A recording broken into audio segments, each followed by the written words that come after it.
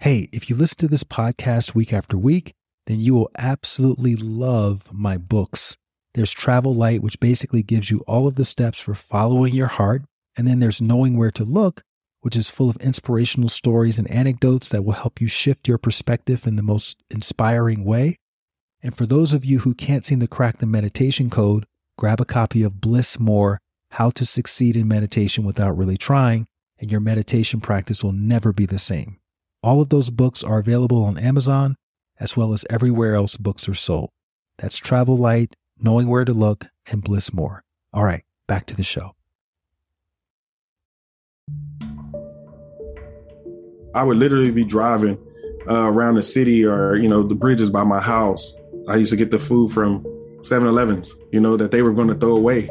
And just because of the date, even though it wasn't bad, but per their rules, they have to throw it away. And they used to tell me no because they didn't want to get sued. But I was persistent and I just kept going back. Please, man, can I get it? Can I get it? I don't want to dig it out the trash, but I will. 3 or so years into that, I'd gained about 50 pounds. My cholesterol, my blood pressure, everything was going in the wrong direction. I walked into a wall, not meaning to. Thought I was having a heart attack or a stroke. Turns out it was a severely inflamed pinched nerve. That was my wake-up call. You got to do something differently. At one point, I started to question whether I was actually losing it because I wasn't reactive to so many of the things that other people were reactive to. And I was like, well, maybe I'm the one who's losing it and they've got it all together. And that's the psychological challenge of being in an environment where it's so chaotic and nothing is normal. We called up LAPD and I said, what would it cost for us to shut down Hollywood Boulevard? And the cop laughed. He's like, they don't shut down Hollywood Boulevard for a race or for kids in a shelter as a charity run. They shut that down for like the Academy Awards when they're shooting a scene out of Transformers or something. They're not going to do that for some kids at the Gramercy Place homeless shelter. And I was like, oh man. I just had zero money. And I guess at that point I was 26 or 27 and I just had $0. And the company was paying me an amount that just got me by I had nothing. I had projects that I worked for years that fell through. I had relationships that I thought, oh, he's the one. And he was not the one at all. He went out and found another one. I had heartbreaks. I had times where I was broke and I had times where I didn't know what to do with myself.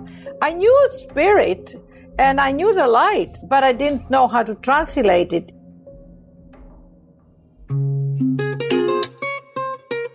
Hello, friends, and welcome back to the Light Watkins Show, where I interview ordinary folks just like you and me who have taken extraordinary leaps of faith in the direction of their path, their purpose, or what they have identified with as their mission. And in doing so, they have been able to positively impact and inspire the lives of many other people who've either heard about their story or who've witnessed them in action or who've directly benefited from their work. And today we have our annual compilation episode. The theme this year is making something out of nothing. So I went through the archive and I found guests and hand-selected clips from those episodes where the guests created their movement from nothing and told the story of how it happened, meaning they told the story of how they took action on their inner calling without having all of the resources or the know-how that we sometimes think we need in order to do what's in our heart. And what their stories illustrate is that our heart is rarely going to direct us to do something that we feel prepared to do beforehand. Instead, we're going to have to trust that the desire to follow the calling itself is our credential. It is our sign that we are ready to take the next step. And with each subsequent step, so long as we keep trusting that process, we're going to get the resources that we need to prepare us for the next step, right when we need it and oftentimes in the most unexpected way. So in this compilation, we're going to be hearing from Sebastian Terry, who created 100 Things. We're going to hear from best-selling author Agapi Stasinopoulos. We're going to hear from former inmate turned author Shaka Senghor. We're going to hear from Ken Nwadike Jr., who is also known as the Free Hugs Guy. We'll hear stories from a conscious comedian named Jay Smiles, as well as from Bare Truth founder Joseph Bradford. And each clip is going to be about 15 to 20 minutes long, and I'll put the individual episode numbers both in the introduction to the clip as well as in the show notes in case you want to go back and listen to their entire episode, which I highly recommend doing.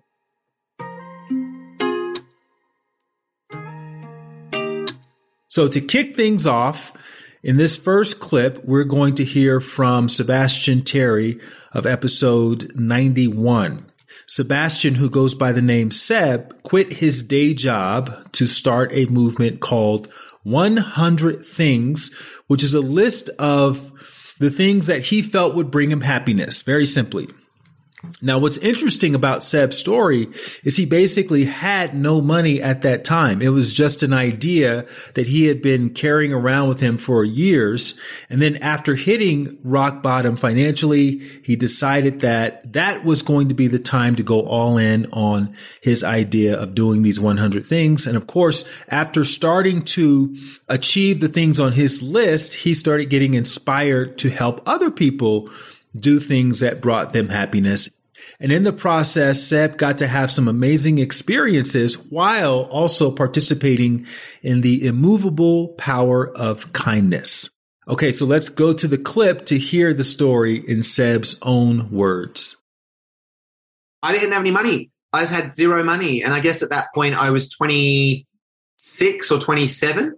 Mm-hmm. And I just had $0, and the company was paying me an amount that just got me by I had nothing.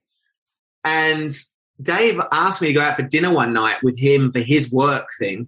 He worked in hospitality. And so I went purely because I couldn't afford to eat by myself. And so I ended up at this lavish dinner, really lovely, at this place in Circular Quay in Sydney. And there was Dave next to me and all his colleagues or employees actually. And everyone was at silver service and we were getting wine poured and it was all really lovely. It was great. And then I just remember looking around going, what am I doing?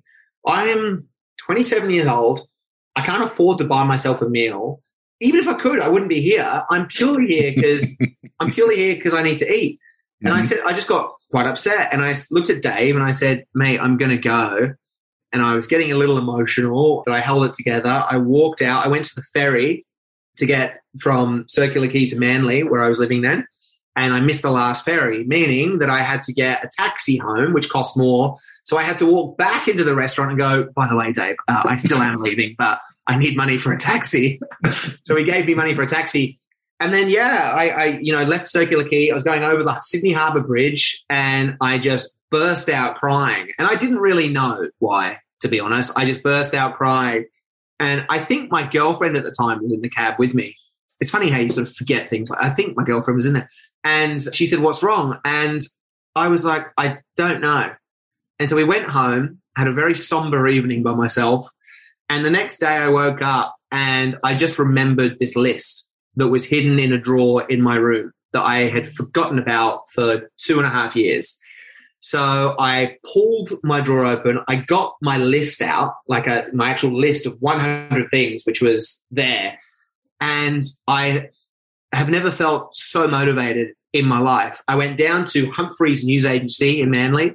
I bought a map of the world, a foldable map of the world. I put it on the wall and I got 100 sticky notes and wrote every one of my goals on that and then stuck it all on the wall on the map to represent what I wanted to do in my life in that moment. And for that day, certainly, I couldn't work. I was just looking at this thing, thinking about all these possibilities. I worked really hard for something's put in front of me. And I remember thinking, imagine if I just took the focus that I've got on my laptop right now and I just moved it. And I just went like that to a map on a wall that represented, for me, an opportunity to be happy. And I thought I would be happy. And that was it. I rang up Dave and I said, mate, as soon as we pay the business off, I've got to leave. And he said, why? And I said, I've got a list of 100 things. I've got to go and do them. And that was it.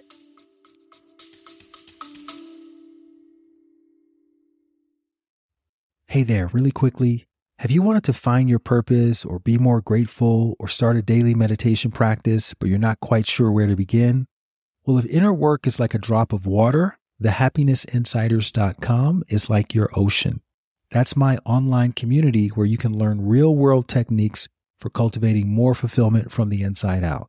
So whether it's learning how to manifest abundance or access your potential or overcome fear or even just start walking every day, I've got a blueprint for you, which means you no longer have to use any more shoddy guesswork.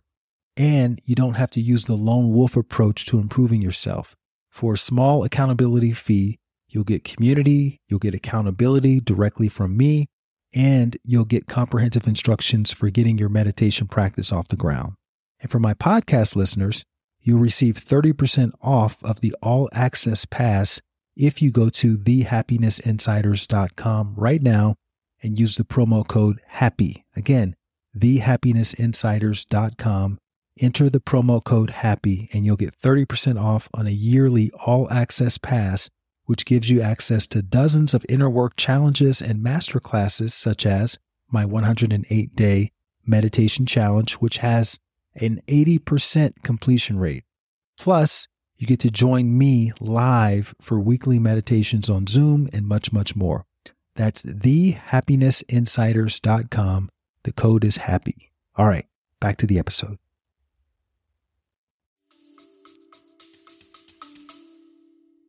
But you were broke. Like, what was the plan to, how are you going to pay your bills? How are you going to take your girlfriend out to dinner? How are you going to, get dental care?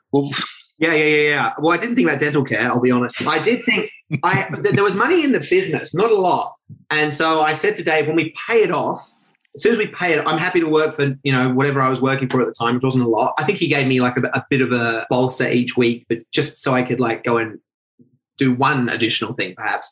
My thinking was as soon as we paid the business off, we'd have maybe a little bit extra. As soon as we paid it off, I'm not a business person, but I thought if as long as we pay it off and then a bit more, we can take that. So I think I took $8,000 from the company when we paid the business off. I think it was 8. It might have been 11. Do you know? I don't. I just know that Dave kind of pushed back a little bit when you told him about your. Yeah. Oh, yeah. He was like, that's stupid. You're in your late 20s. What do you mean you're going to take off for a trip around the world, an endless trip? Check off things like skydive naked or do an Olympic ski jump or become an ordained wedding minister. Like, that's ridiculous. But I tell you what, I'm not saying this for effect. I just knew I had to do it. There was no convincing me otherwise, because we all think we know what's good for other people. We might have some kind of idea, but if someone knows, they know. And I knew. No one supported me. My mum cried when I told her. My sister. They weren't tears of joy. Nope, they were not. And they weren't for a long time. My dad was kind of like, he was the only one. My dad's a bit of a renegade. And he was like, yeah, I get it. But still, that might have been the most positive comment I got. Everyone else was like, that is. What about your girlfriend? What was her response? Well, after that night where I realized, oh God, she's great, by the way. She ended up marrying a friend of mine. She's fantastic. But after I showed her my map on the wall of 100 things, she looked at it and she said, are we doing this together? Or, and I remember, like, it wasn't like to get away from her at all. I had the same kind of realization that I had earlier in Canada when I learned that Christy passed away. And that was, I just don't know who I am. And I still did 2.5 years later. But that list that resurfaced as I saw it was my way to work it out. And that is a journey I knew I had to take on myself.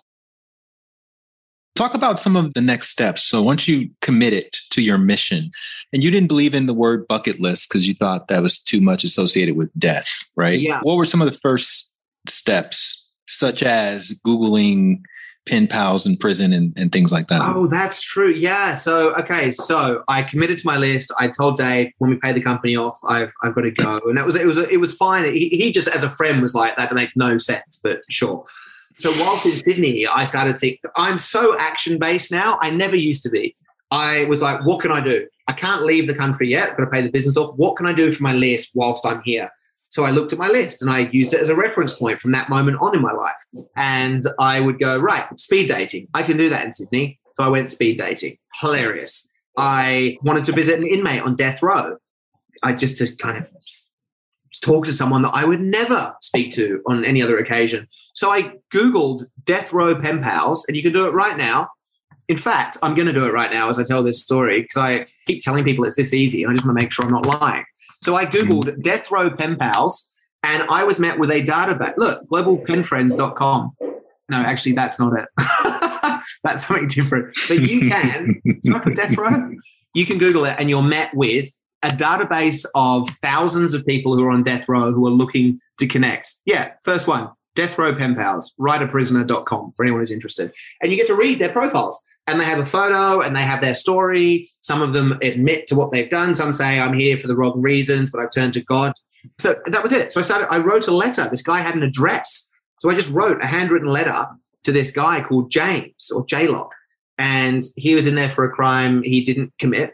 Sounds like the A-Team, by the way. And he just, I don't know, for whatever reason, out of many of the profiles that I read, I spoke to this one guy. I read his and I thought, I'll do that. So I wrote him a letter. 2 weeks later, he wrote a response and I got it delivered to my place in Manly and it was handwritten by this guy. There was like a template that he had drawn on each page and a story just saying, hey, I'd love to connect, da-da-da-da-da. So I just wrote back and 12 months later, he invited me to visit him. So maybe that was the timeline of from the moment I told Dave that as soon as the company paid off to when I left, maybe it was about 12 months. But he was actually, that was my first kind of thing from that moment moving forward. I didn't know where to go in the world. All I knew is I wanted to go somewhere related to the list. He invited me to Oklahoma, to a place called McAlester, to his penitentiary. And I thought, well, that'll do. So I bought a ticket to LA and then LA to Oklahoma, got a rental car and drove for like 2 hours to McAlester. I think it was about 2 hours. And then visited J-Lock in death row. And it sounds so bizarre and outrageous and almost unlikely, but I've got to tell you, it's the simplest thing I've ever done. I just applied myself. And I'm not here to be a motivational speaker. I'm not on stage now. I'm just telling you, it was easy. It was easy. And things are so easy when you are very clear about what's important to you. And that's the question that's relative, right? What is important to you? But at these points, it was that. Followed by what happened then? I mean, whatever it was, I just look at my map and go, that's what's happening next. And I would go and do it. So when you're doing these first, say, dozen or so items on your list, were you thinking to yourself, this may potentially get picked up by the media, so let me record what happens? And were you taking meticulous notes or? Not at all. This was completely just personal. I wasn't even recording half of it. It wasn't like in this day and age now where you have content creators and influencers. No, I was just doing it. With that said, and this kind of goes back to what I mentioned before, I wanted to raise money for a charity because I'd never done it before. So I chose Camp Quality, which is an Australian-based charity that they help with kids with cancer. It's more detailed than that, and I wish I could give a better explanation, but I can't think of it offhand. And their PR team said, well, hey, why don't we put a press release out there? Because I guess, as a business, which it is, they're wanting exposure. So they said, why don't we pitch this as a story? Guy with bucket list is raising money for kids with cancer. And of course, as soon as I did that, we got a response from Channel 7, like a big network in Australia, to do their morning breakfast show. And I was on their breakfast show. Before I'd even left Australia, having only achieved maybe 10 things probably, including speed dating and what have you, I was talking about this goal. And what I noticed, a couple of things here. What I noticed is because I went on TV, I wanted to raise $10,000 for Camp Quality. I can't remember what the actual figure was that I got to at the end of that day, but because of the TV interview, we raised a lot of money for Camp Quality in one day. And I raised it after then to $100,000, which we went and did. So that was interesting. But no, there was never any plan with it. Was that the interview that Mark saw? No. That was years on. That was the very first interview before I left the country. I left. Okay. What I found, going back to your question, is that I never did any of it to be seen or to try and build a business, or some people might see that as me either not telling the truth or being incredibly stupid. It's neither of those, but if I had to pick, it would be closer to the stupid one. I just did it purely for my stuff. I found that media liked to follow me wherever I went. I suddenly would end up in a newspaper because someone I would meet in that area would generally go, oh, I know someone. This would be a great story. So that's kind of how it started at first. But of course, some of it was documented. I found that I loved writing from backpacking earlier on in my life. And instead of sending emails, block emails to everyone on my address book, I created a little blogging site where I just put down stories. And when I visited J-Lock on death row, first thing I did, I wrote this long story about the whole experience, and it helped me process and understand it. And friends would read it and they would share it with friends. And that was kind of what I was doing. I hitchhiked across America shortly-ish afterwards. And that was the first time I ever tried to video anything. I had a camera with me and I just videoed, and I thought, well, this might be cool in between my writing about it. And it was awful footage. My intention was to be happy. And there are other people, and their intention is fine too, was to go out there and film everything and create this site that immediately inspires so they can do this and that. It's absolutely fine. It's just different to my way of thinking, certainly back then.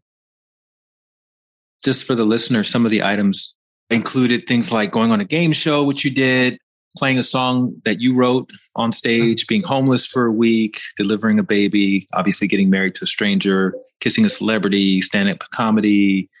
Yeah. So you started like writing down little comedy bits. You started, you started doing all these little things that you could do initially.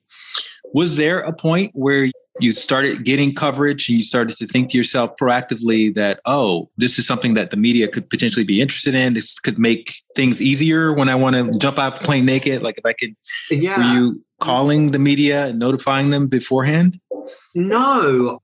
As I said, the media would follow, and it was always good, and it got more people following me on Facebook. And what I would find is that the more people that followed me, the more people would offer to help me with my list. So I saw that my list was now being seen by many people. I've, of course, learned along the way through my experience that people are fantastic. We're here to connect with each other. And if I had an opportunity to help someone, I would. And the same goes for anyone else with me. And that's what was happening. So that was the benefit I saw. Number 100 was to write a book on my list. I wanted to write a kid's book about the boats and everything in Sydney Harbour. So it was going to be a kid's book, but ultimately I got reached out to by somebody who wanted to help. That person happened to work for Random House, or Random House Penguin as they are now, and they wanted me to write a book about my story. They had read the death row story on my blog and liked it so much that they asked me to put together memoirs of my journey. So that's kind of how it worked out. But everything's been pretty organic. There was a moment or two where someone would say to me, you should put out a press release about something you're doing. I think I did it on one or two occasions. I met this guy called Dave Cornthwaite, who's a professional adventurer. He also does speaking, keynote speaking. But he was coming at it from a business point of view. Let me qualify that. He is a complete adventurous soul, and he's great. He also has an entrepreneurial mind. And so he was doing what many people are doing now ahead of the time, which is fusing business and passion and adventure to help other people. So that's what he was doing. So he was making mini documentaries, self-producing of him doing his adventures. His first one, by the way, was skateboarding the length of Australia, the width of Australia, from Perth to Sydney and then beyond. Anyway, so he's kind of a known guy. So that was my first inkling of, oh, people could do this and actually try and generate money or something. That's not the direction I ended up taking anyway, but I saw it for the first time. So him and I decided to stand up paddle across Lake Geneva. We were the first people to do it, we think. It was on my list, number 85, go on an adventure. So that's what this was. And with that, I saw him send out press releases, and he created a little mini documentary for us. And that was the first time I saw how it might work as a business. I still haven't gone down that route, but I started to see it. So, ESPN approached me. They wanted to do a documentary. Discovery Channel approached me, wanted to do a documentary. I have a show. I have a 26-episode show here in the US, a reality show that went on this platform called Go90, which was a Verizon product, which was going to be like a Netflix equivalent, got dissolved. I don't know how these things happen. Well, I mean, I do know, but on every occasion that I just got approached. People would say, hey, we heard about you. Would you like to do a thing? That's a funny story. My first talk I ever gave in LA, I was approached by a guy called Keith from Defy Media here in LA. And he said, we want to do a TV show on you. What would it be about? And I, at that point, had started helping other people. And I said, well, I think it should be about me helping people achieve their goals. And he said, okay. And then I just sort of forgot about it. I mean, this is just such a good example of like me. I forgot about it. I went home for a year. I came back to speak at the same event the year after. Keith was there. And he said, where'd you go? And I said, I just went home to Australia. And he said, we want to make a show. And I said, oh, okay. So we made a show. all that to say that, yeah, there was never an intention or a strategy around the business side of it. How were you making money? How were you paying your bills prior to all of that? So I think I left with $8,000 or $9,000, something like that. I whittled that down really quickly. Then I started using my credit card aggressively, and without, again, no financial knowledge or, there's no education around finances. So I did that. My mum, she would pay the interest on my credit card. She wouldn't pay off debt, but she would pay the interest. which was so good of her. I eventually paid it back. But at the time, it just meant that I wasn't going into any more debt. And I remember thinking, well, what's a credit card for? And my answer was, well, it's for doing things you want to do. And I wanted to do all these things. So I was very happy using it. So I was flying to wherever without thinking or care. What happened was that I got offered to write a book. And so the money I got as an advance for that covered all that debt. I was able to pay my mum back and thank her because she's the greatest human on the planet. And then a little bit more. So I started doing other things on my list. And then I got back to Australia, and my book, which was now in circulation in Australia, and then it actually went into China. So I forgot that it was China and Taiwan. I was generating a little bit of money, a little bit, but enough. But so many people were now reading it that I got asked to do a talk at one point. A company in Australia had said, would you do a talk for us? I'd like my staff to hear your story. And I thought, that's interesting. So I did that. I'd actually done one more talk at that point earlier on. I can talk about that too. But anyway, I got paid for this talk. I got paid $500. And I thought, you are kidding me. That is phenomenal. So I did that, and they liked it so much. They said, we've actually got something like 30 branches or more around Australia. We'd like you to talk to all of them. And I was like, you're kidding. What? No way. So that's sort of how it funded itself. The other point, this is just a funny one, and I'm jumping around so much here, so I apologize to you and anyone who's listening. But number 36 on my list was walk across the country. Now, I chose France. So I was halfway across France with a guy called Matty, who I'd met working in a bar in Geneva where I was living to try and learn French, number 42 on my list. And we were halfway across, and I had $40 to my name. $40. But by the way, I'd been part of another documentary at this point, which my plan was to get across France in 14 days, and they were going to fly me to England for the premiere of this documentary. So just to give a bit of a time frame. So halfway across France, I had $40 Australian dollars to my name, and I didn't care. And I thought, well, I'll be fine. And then I checked, we were in this tiny town, a village in France. And we walked through, and I checked my emails, and Dave said, call me. Dave's my my business partner, if you will, for the inflatable movie screen business in Sydney, after Thorpe tried to screw us over. And he said, call me, someone wants to buy the business. So I called him, and I kind of had forgotten. I just didn't think anyone would want the business. And it turned out someone wanted to buy it. I think it was for $119,000. And I was like, no way, really? So we split it 60-40. Dave argued that because he had been staying and working on the job, he should get 60%. He does more, right? And I said, well, he's my best mate. So I was like, yeah, but I worked on it for like 2.5 years without you. But I don't like confrontation. So we stayed at 60-40. For the record, about 12 months ago, me and Dave were catching up, and he said, I think you were right about that, by the way. Anyway, after paying capital gains taxes or whatever the other taxes were, I got my 40% of that amount ended up being something like $12,000 or something. It was ridiculous. I'm really bad with figures, but it was nothing. But whatever it was, I was like, this is amazing, because I only had $40 at the beginning of the day. So it all just worked out in some bumbling kind of way. But I will say, and I'll save this for later on if it pops up, there is something to be said for pursuing something that you're passionate about, because things pop up, you seek out opportunities that you don't see before, and things will show up. Like the world conspires to help you out. And it's not really my world, the way I speak in interviews or anything like that, in that sort of spiritually led way. I feel that there's something looking after us all if we're able to connect with something, but I do believe there's something going on there. Okay, that was Sebastian Terry from episode 91. Next, we are going to hear from Agapi Stasinopoulos, who has written several best-selling books on various topics like Greek gods, meditation, mindfulness, and most recently, Agapi has written about the power of prayer. And she was gracious enough to come on to the podcast back in episode 89 to share her superhero origin story. And in this clip, Agape talks about how she aspired to become an actress when she was younger. And while it felt like that was her calling at the time, it didn't quite manifest as she had hoped. But one of her most memorable performances took place on a city bus, and that experience taught her something very important. It taught her about callings and why we don't need to wait for other people to validate our calling in whatever ways that we imagine it was supposed to happen. All right, let's listen in on that conversation.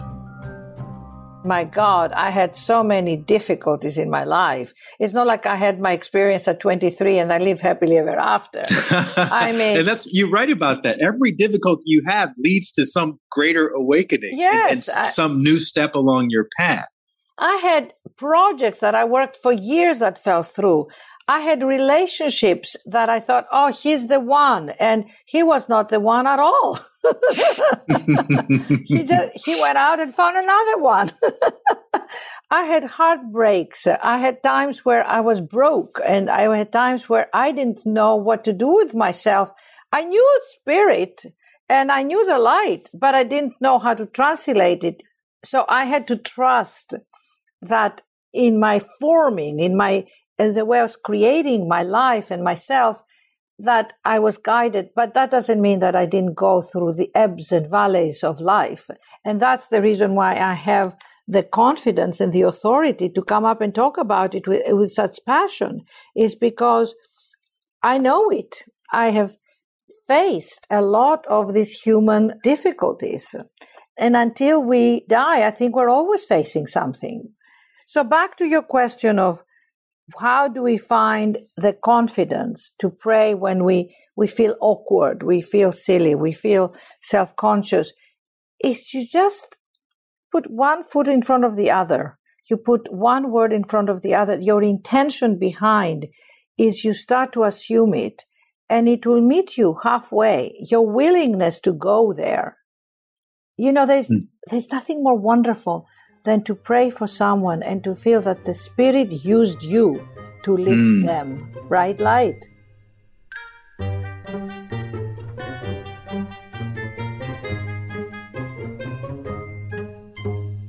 It reminds me of this story that happened to you where you ended up giving the monologue on the bus, and that woman, you were complaining and you weren't getting the acting jobs, and the woman said, well, you don't have to get a job to act.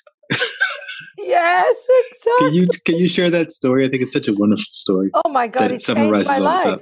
I was auditioning in New York City for a 6-hour adaptation of Greek plays at Williamstown. And I went with Joan of Arc. I did the Joan of Arc monologue. And by that time, I already had my spiritual experiences, so I was already in the spiritual path. And I had a lot of high expectations, like, okay, it's a Greek play, it's a Greek director, I'm a Greek girl, I'm talented, I'm very talented, I will get beautiful. I'm beautiful, I'm talented, I speak Greek, I speak English. Well, I auditioned and the guy called me 3 days later and he said, he spoke with a thicker accent than me. Agape, you are so talented, my dear girl, but I don't know how to cast you because you have so much personality that if I cast you as an extra, you'll stand out in the chorus, not extra, in the chorus. If I cast you with big parts, Electra, Clytemnestra, Antigone, you don't have a big enough name. I said, no, I do. It's Agape Stassinopoulos. It's very big. And he said, well, no, I mean Sigourney Weaver, Susan Sarandon, I need the names for the theater. So that was that. And I was despondent. I was like, well, if I can't even get a chorus part in a 7-hour adaptation of the Greek plays. And I took the bus to go to my singing lesson, which I had religiously every week. I was so depressed and so down. Oh my God, like the difficulties as a young girl that I went through with the disappointments constantly with the acting thing. And I was sitting next to a woman, and, being Greek, I talk to everybody. If somebody sitting next to me to the bus, of course, I'll say, hi, how are you? And it's beautiful woman. I said, well, I'm very depressed. I didn't get the part. I'm an actress. She said, oh, she said, I'm an actress. I was an actress. She said, I'm a nurse. I have a little boy. I'm a single mom, so I had to earn a living. And she said, what did you audition with? And I said, I did Joan of Arc. And she said, oh my God, was that the Bernard Shaw? And I said, yes. And she said, I know that monologue. I said, it's the one that goes, you promised me my life, that you lied. And I said, you want me to do it for you? And I start to recite this monologue, which is so powerful because she is in front of her accusers.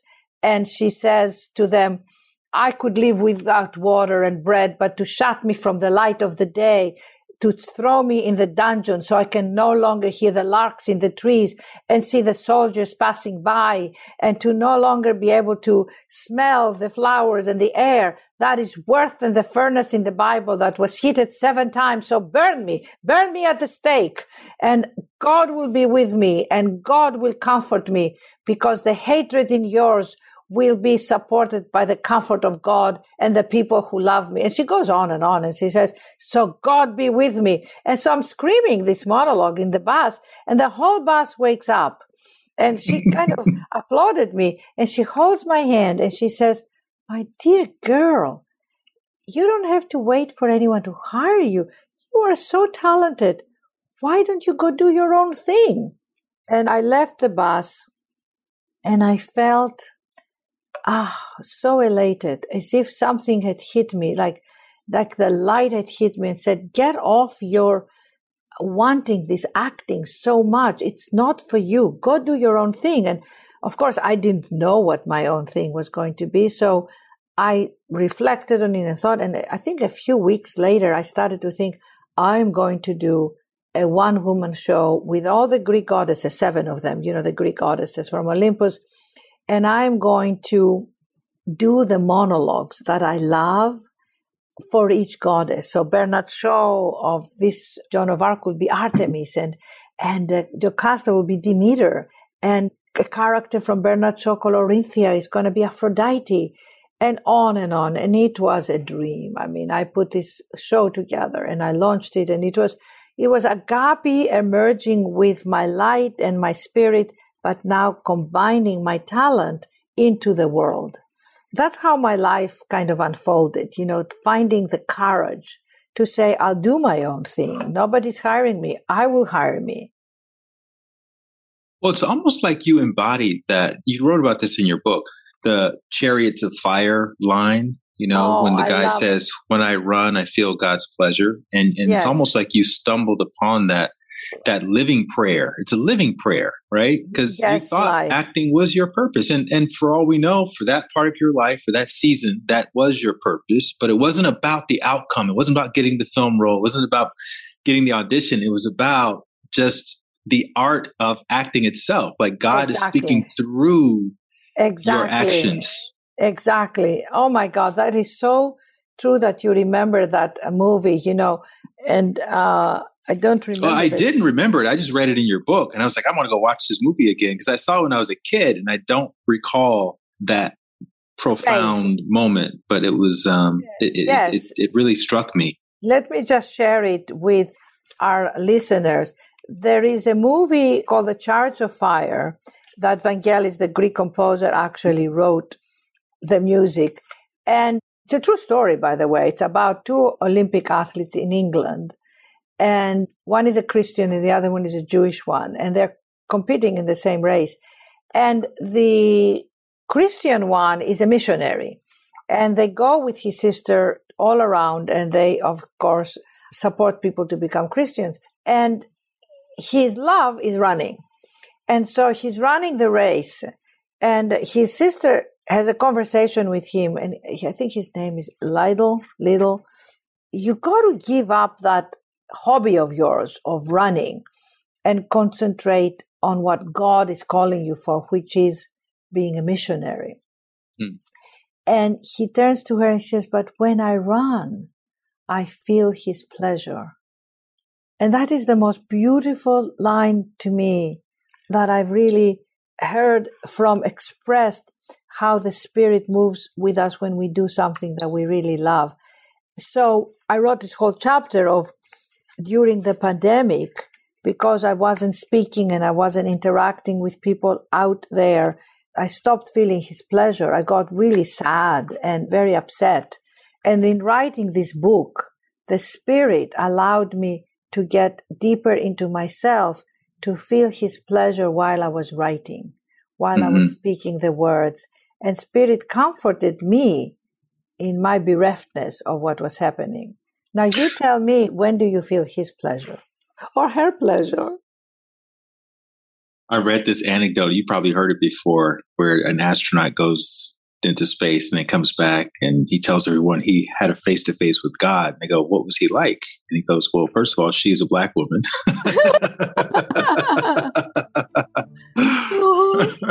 Oh my God, I love it. That was Agapi Stassinopoulos from episode 89. Next, we're going to go to one of my most anticipated interviews from this past year, which was with former inmate turned author Shaka Senghor, who was convicted of murder, and he spent 19 years in total in prison, and 7 of those years he was in solitary confinement. And that's where he ended up writing his first book, which is called Righting My Wrongs. It was published shortly after he was released, and then very serendipitously found its way to Oprah. And then his career as a writer skyrocketed from there, and he became a New York Times best-selling author.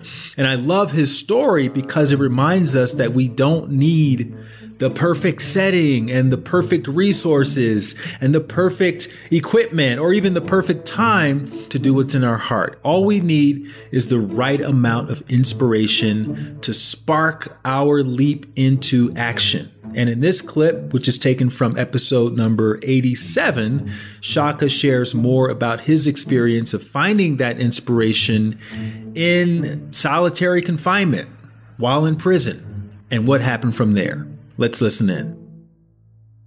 Now we're in the period of your life where you're writing more or less prolifically in the solitary confinement. What is a day in the life like in terms of your writing and whatever else is going on in that 6x9 foot cell? I'm happy you asked that. When I think about where I was at the time that I was writing, there's a few things that comes up. There's obviously the pain of the experience. And solitary confinement is something that I will forever advocate to have ended. I think it's the most barbaric and inhumane treatment that we can inflict on people consciously and with our tax dollars. And, I think to lock a person in a cell or a cage for years at a time is cruel and unusual punishment. And the environment that I was in, the thing that struck me the most about it was the high level of mental health challenges that the men around me were faced with. And the way that showed up, whether it was men who were cutting themselves so that they can get taken to a hospital and receive some type of care and comfort from somebody who treated them with humanity, or whether it was just personal attacks on each other, from slinging feces on each other to sleep deprivation by banging on the toilets in their cells. It was a very chaotic environment. Every day it was super noisy, and there was always the officers coming to extract people from their cells, and they come as 10 officers fully adorned in what looks like hockey apparel, and they would come and extract people and take them to whether the suicide watch cell or other cells, which meant they spray pepper spray, and that just goes through the whole unit. So there was days where you would just, I would be sitting on my bunk and all of a sudden I'm coughing and whatever, because they're spraying pepper spray without consideration for everybody else around them. And it was chaos. And at one point, I started to question whether I was actually losing it because I wasn't reactive to so many of the things that other people were reactive to. And I was like, well, maybe I'm the one who's losing it and they've got it all together. And that's the psychological challenge of being in an environment where it's so chaotic and nothing is normal and there's no idea of when you're going to get out, kind of similar to what we're dealing with the pandemic, in the sense that uncertainty is always looming above you. And so for me, writing in that environment required a lot of ingenuity. You know, I had to rate to what's the optimum time. And typically it was once the lights were out, you know, in the cell block, then things would kind of quiet down. And so I would stand by the window, it's a little small window at the back of my cell, and a little bit of light that filtered in, I would write from that, you know, and then sometimes I would lay on the floor and write from the little bit of light that leaked up under the cell door. So I was always just finding different ways to do it. And then I created just kind of a consistent cadence of like what I want my experience to be like. This is once I started realizing that we may not be able to control our circumstances, but I believe we can always control our reaction to them. And so I began to set my cell up as if I was at university. You know, I would study, you know, philosophy in the morning. You know, I would go from philosophy to world history, from world history to African history, from African history to Eastern philosophy. And then I would get into literature and then I would make time to just read. And then after I got done with that, then that's when I would write. So I just made sure that I consistently kept my mind moving forward. You know, I think people lose hope when they can't take that next step in their mind. And so those things allowed me to just every day to add some type of value to my life and to my experience, and really just to keep me moving forward. What about more practical considerations such as exercise, food, water? Was that adequate when you were in there? Well, the exercise part, that's up to you, you know. And so I definitely, you know, exercise every day. I would take my mattress and roll it up, and then I would tie a sheet around the mattress, and then I would loop another sheet through the mattress, and then I would curl the mattress. And so that's how I would do my curls. I would do like shoulder presses, and then I would just do push-ups and other calisthenics. And so that was part of that baked-in routine, you know, just to keep my body moving forward. Meditation, that was so important to me, is like the ability to process my mind in a way that emptied out all those negative self-defeating thoughts. You know, journaling, that was very practical. You know, practice for me is like to really get things out of my mind. In regards to food, we were solely reliant on whatever they were serving. That was oftentimes not the best. The portions are very skimpy. You can't buy commissary out of the store when you're in solitary. And so the only edible thing you can buy are cough drops. And so cough drops became like candy as well as currency.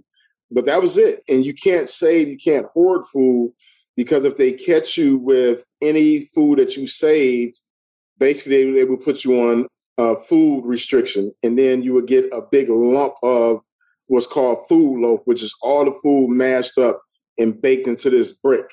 And so, you know, to avoid that, you have to eat whatever you can before you turn your tray in. So under all those conditions, you wrote your first book within 30 days. Did you know it was good, or how did you get any validation? You pass it around and let the other guys read it? How does it work? I remember setting very intentional parameters for finishing the book, because when I was journaling, I realized that I had never completed anything. Only thing I had completed was a GED.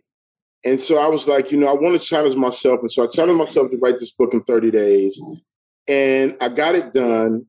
And I remember thinking to myself, well, a book isn't a book until somebody reads it. And so I asked the guys on the cell block, I'm like, yo, anybody want to read this book, And a few guys was like, no, we don't read that, blah, blah. You ain't, this ain't Oprah's book. Most of these guys can't even really read. They're operating on a third grade reading level, right? Yeah, there's definitely a third grade reading level. But there's surprisingly, some guys who figure out, how to get through books that resonate with them. That's why I think Donald Goins was so important. And Iceberg Slim, I think you put more effort into something when you can see yourself in it. And one guy, he was like, yeah, send it over to me. And I remember, like, I had to send it over on a fish line. So we would make these lines that we would attach stuff and slide it up under the door so that the other person could pull it in. And so, I remember sending it under the door and thinking to myself, this is my only copy, as the last part of it slid on the door. And if you don't give it back, there's nothing I could do because we're in solitary. But I remember him getting it, and I didn't hear from him for a couple of hours. So I started getting really nervous. I'm like, oh, man, he gonna keep the book. Then that's going to turn into a whole conflict when we get back to the yard. You got to turn back into the old Shaka. Got to go back to the, thugging it out on the yard and, trying to avoid that at all costs. But I remember him coming back to the cell door, And he was like, yo, man, this is one of the best books I ever read. Wow. And I did like a little dance, like in my cell. I was like, yo, I did it, blah, blah. And then I had this moment of clarity. I was like, well, he's in solitary confinement. So he's probably super bored. His judgment is a little bit skewed. I'm like, I could have sent him a recipe over there. He'd be like, man, it's the best chicken noodle soup ever. And so I was like, I got to get my workout. And I eventually started sending work out to one of my brothers. He's my stepbrother, but we don't identify the step part. He's just my older brother. We call him Kid, but his name is Will Red. And I remember sending my older brother the book out. And initially I sent him some short stories first. And I remember him writing me, and he hadn't wrote me much, in prison. My older brother, he was like the one brother who had never had a brush with the system, never got caught up in the streets. He played ball for high school. He went to college. He was doing all the right things, and to this day, he's just an, incredible example for me as a father, as a husband, and all the things that he does really, he inspires me. But I remember getting a letter from him, and he was like, man, he's like, I read all this stuff, when I was in college, and, I read all these different things people wrote. And he was like, you write better than most people I went to school with. And I was like, wow, like that validation meant something. It was like, this is something, I could take serious. And so I continued writing. And then I started, once I got out of solitary, I started sharing the books in the cell block, and just that grapevine of like guys coming like, yo, man, when can I get the book next? I heard so much about it. When guys started to talk about it, that you have no connection to, they don't know nothing about you. That's when I was like, okay, I'm on to something. As you're writing, were you recognizing any patterns? Like, if I tell more stories, if I'm like completely raw and honest, that's the stuff that connects with people the most? Or were you just kind of like just stream of consciousness and just writing whatever was coming to you? I think a lot of it was, as I talked about early, being really influenced by hip hop. Mm-hmm. And, I think about some of the artists that I've grown up loving. And the ones that always resonated with me was people who rap very cinematically. The great storytellers, the Cool G rap, the Nas's and people who can bring you into their world. And that really, from a storytelling structure, the way that I've approached it is that I want people to feel like they're a part of this world, that they're having the experience of the characters, that they can smell the environment, they can taste the environment, they can be grossed out, they can fall in love, they can be angry, they can be, they can laugh, like, all the things. So I think that instinct really came from reading a lot and listening to a lot of hip hop. And what I started finding consistently in the reactions to my work is people would say, I felt like I was there. I felt like I was part of the experience. And so that became kind of a thing where I was very intentional about setting the scene and really setting up those connecting points and, the metaphors and the similes that really align with that more cinematic storytelling. At what point were you aware that you were going to get out? And when you found out and now you're writing these books and you're getting this response, what was your plan in your head, right? Before you actually walked out of those gates, what were you thinking was going to happen with all of this? I was excited. When I wrote the first couple of books, and, and for years, they were just like typed, in folders. I would carry them from, safeguard them with my everything. And, during this time, there was this uptick in like literature that was coming from communities, like real communities, like, Terry Woods, True to the Game, Sister Soldier, The Coldest Winter Ever, Quan, Animal, like all these great literary, like to me, they're literary giants, right? They may not rise to what people typically frame as literary, but I think if you can communicate a reality from an environment that makes people feel something, that makes people feel connected, that makes people feel like they can see themselves in those stories, like that's greatness to me, and that's what they embody. And so I saw the way that they were hustling, they were hustling books. And, I also come from that era where DJs would hustle the tapes in the neighborhood. I used to DJ and we would sell a mixtape for $2, Too Short hustling, his album out of the trunk and Master P. So I knew those stories because I was reading Vibe magazine and Source and, keeping my ear to the street. So I knew that I can get out and sell books. I just had to get out. That was the big part of it, was getting out. And that was something I didn't know. I didn't know if I was ever getting out of prison, because that's what they told me, like, you would die in here. And so the first step was getting myself out of solitary. And you did that with a freaking letter. Yeah. I wrote a letter to the warden, and it was a mixture of writing a letter and reading all these philosophical books. I challenged them on a philosophical idea of what the truth is. And basically what I did is I wrote the warden a letter and I said, and I prefaced it with, what you're going to read is my truth. And if you follow the pattern of what my experience is, they line up with exactly what I said. When I came to prison, I said I wasn't following the rules. And I've been pretty consistent with that, which means that you can agree or disagree with me not following the rules, but what you have to agree with is that I told the truth. And if you believe that the truth is the most important thing, then everything that I'm about to tell you in this letter moving forward, I would hope that you acknowledge that as truth as well. And that's when I told them, if you give me an opportunity to get out, I'm going to pursue this writing thing. I'm going to take it serious. I'm going to stop doing the things I was doing on the yard to get in trouble. And I'm going to focus on becoming the best writer that I can be. And it was the first and only time that a warden has ever directly wrote me back. And he said he was so moved by the letter and he believed my truth that he's going to advocate for me to get released from solitary. And he ended up doing that. And so it still took about 2 years because he had to go to his higher ups. But once I got out, I started typing those books up. I had a little Brother's word processor. It was a Brother ML500. I had that little word processor. You can only see like half of a sentence on that little screen. And I would just type nonstop, for days on end, transferring those books to type, manuscripts.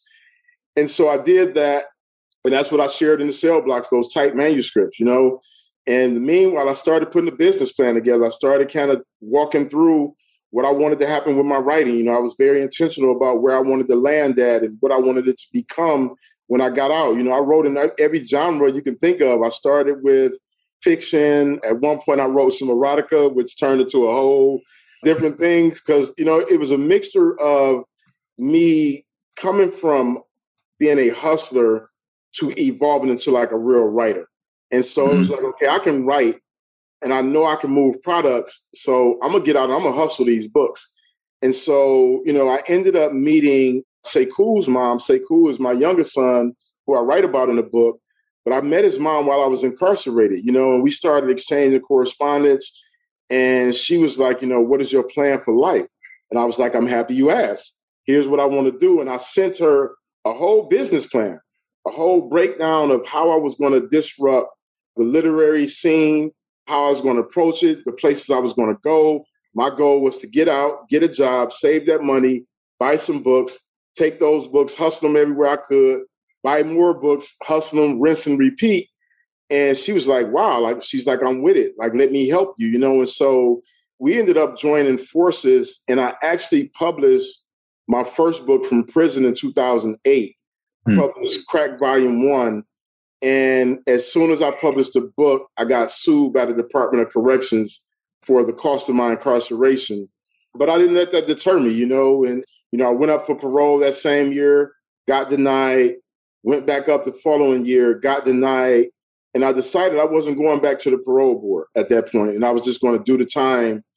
And the reason I had thought about that was it was hard watching my dad, and at the time, who was my girlfriend, it was hard watching them suffer.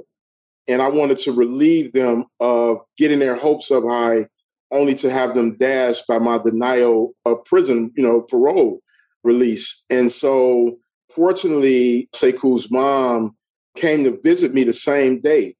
And I sat in that visiting room and I was in tears. It was heartbreaking watching her come through security and get patted down and have to take her shoes off and have to open her mouth and have to be touched and all the things. And I was like, I didn't want her to suffer through that anymore.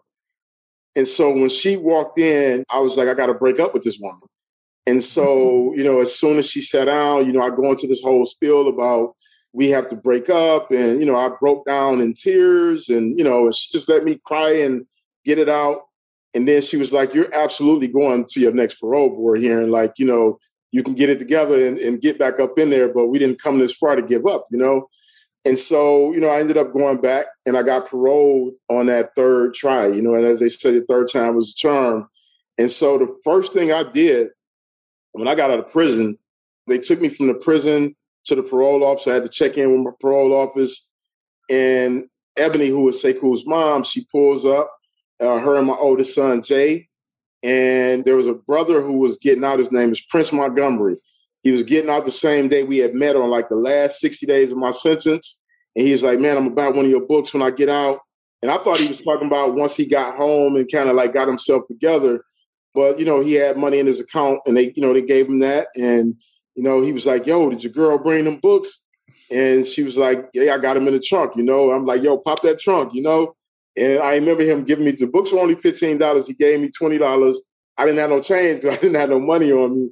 And he was like, man, keep that extra $5, man. I'm happy to support you, So every year we celebrate our freedom anniversary, but we also celebrate the moment of my first actual hand-to-hand book sale. And I've been selling books ever since. You talked about selling books to put gas in your Honda Accord, and you were going around mentoring kids and all of that. I imagine you never dreamed in a million years that you'd be interviewed by Oprah and all of this, from one of your books at that time. But talk about what those next breadcrumbs were along that path. Like, I know there was a college or something that was interested in one of your books. Yeah, so actually I did think that I would be interviewed by Oprah. Okay. But I'm going to tell you why. I believe in the laws of attraction. I believe that we can manifest into our lives the things that we desire. And I was super intentional about what I wanted to happen with my work. So I wrote it down. I was like, if I'm going to be a real writer, Oprah has to read one of my books. And for me at that time, that's the validation that I needed to confirm this was a life for me as a writer. I was like, I want to be a New York Times bestseller. I wrote that down. So I was very intentional about writing down exactly what I wanted to happen.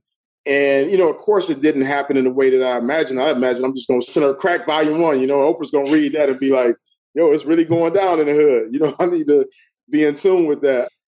But it didn't work out like that. But what did happen is there was a professor who was at SUNY State University of New York, Binghamton. And she had been introduced to me by a young lady who used to edit their paper, who I had became pen pals with while I was in solitary. And she got my first book and she assigned that book to her class. And then they ended up inviting me to come speak. So my first professional speaking gig was at, she had moved from that college to a college in Wisconsin, Platteville. And that was my first gig. So that was kind of like the beginning of like, this is really starting to happen. Like my book is, in a college, officially part of college curriculum. And so that was the first kind of thing of like, hey, this thing can happen, And so I started doing these talks, but I was also doing work in the community. And I was using literature as a means to mentor kids at the school called Cody High School on the west side of Detroit. And then there was another one in a suburb called Tri-County in a suburb of Detroit called Southfield. And I was using literature and I ended up winning this award called Black Male Engagement Leadership Award. And that allowed me to write another book called Live in Peace. And it was kind of like a workbook that I used in my mentoring program. And that experience really opened up the world to me. So after I won that award, the organization, they would invite me to these gatherings. And I ended up going to one of those gatherings, and that's where I met the director of MIT Media Lab, Joy Ito. And Joy, invited me to learn about the Media Lab. So I went from nearly 2 decades in prison to being in Cambridge, Massachusetts at MIT Media Lab with all these crazy robotics and 3D printing. And I talked about in my TED Talk, when I tell people, it was like Fred Flintstone walking into an episode of the Jetsons. Like, that is no exaggeration. Like, I didn't know anything about technology. The internet hadn't been created before I went to prison. There was no smartphones. There were no iPads. None of the things that we, now have at our disposal. So when I walked to the media lab, I was just like, there was one thing that stuck out to me out the gate. There was a car that basically folded up the wheels and parallel parked. And I was like, yo, this is crazy, right? But it sparked my imagination, and from there, I just was like, anything is possible, And so I went on to do TED and be interviewed by Oprah, which was one of the most groundbreaking experiences of my life. That was like 5 years after I'm out. That was Shaka Senghor from episode 87. Make sure you listen to that entire episode. It is amazing. And in our next clip, which is from episode number 85, I'm in conversation with Ken Nwadike Jr., who grew up in a homeless shelter in Southern California. And Ken went on to become a track star who created a race called the Hollywood Half Marathon. And then later, he became known as the Free Hugs Guy after trying to qualify for the Boston Marathon, failing twice, but still deciding to show up with a free hug sign on the sidelines. And little did he know that act of kindness would launch him into a career as a speaker and advocate for bridging gaps between sides in conflict zones. Ken's is a fascinating backstory, and I highly recommend checking out the entire episode.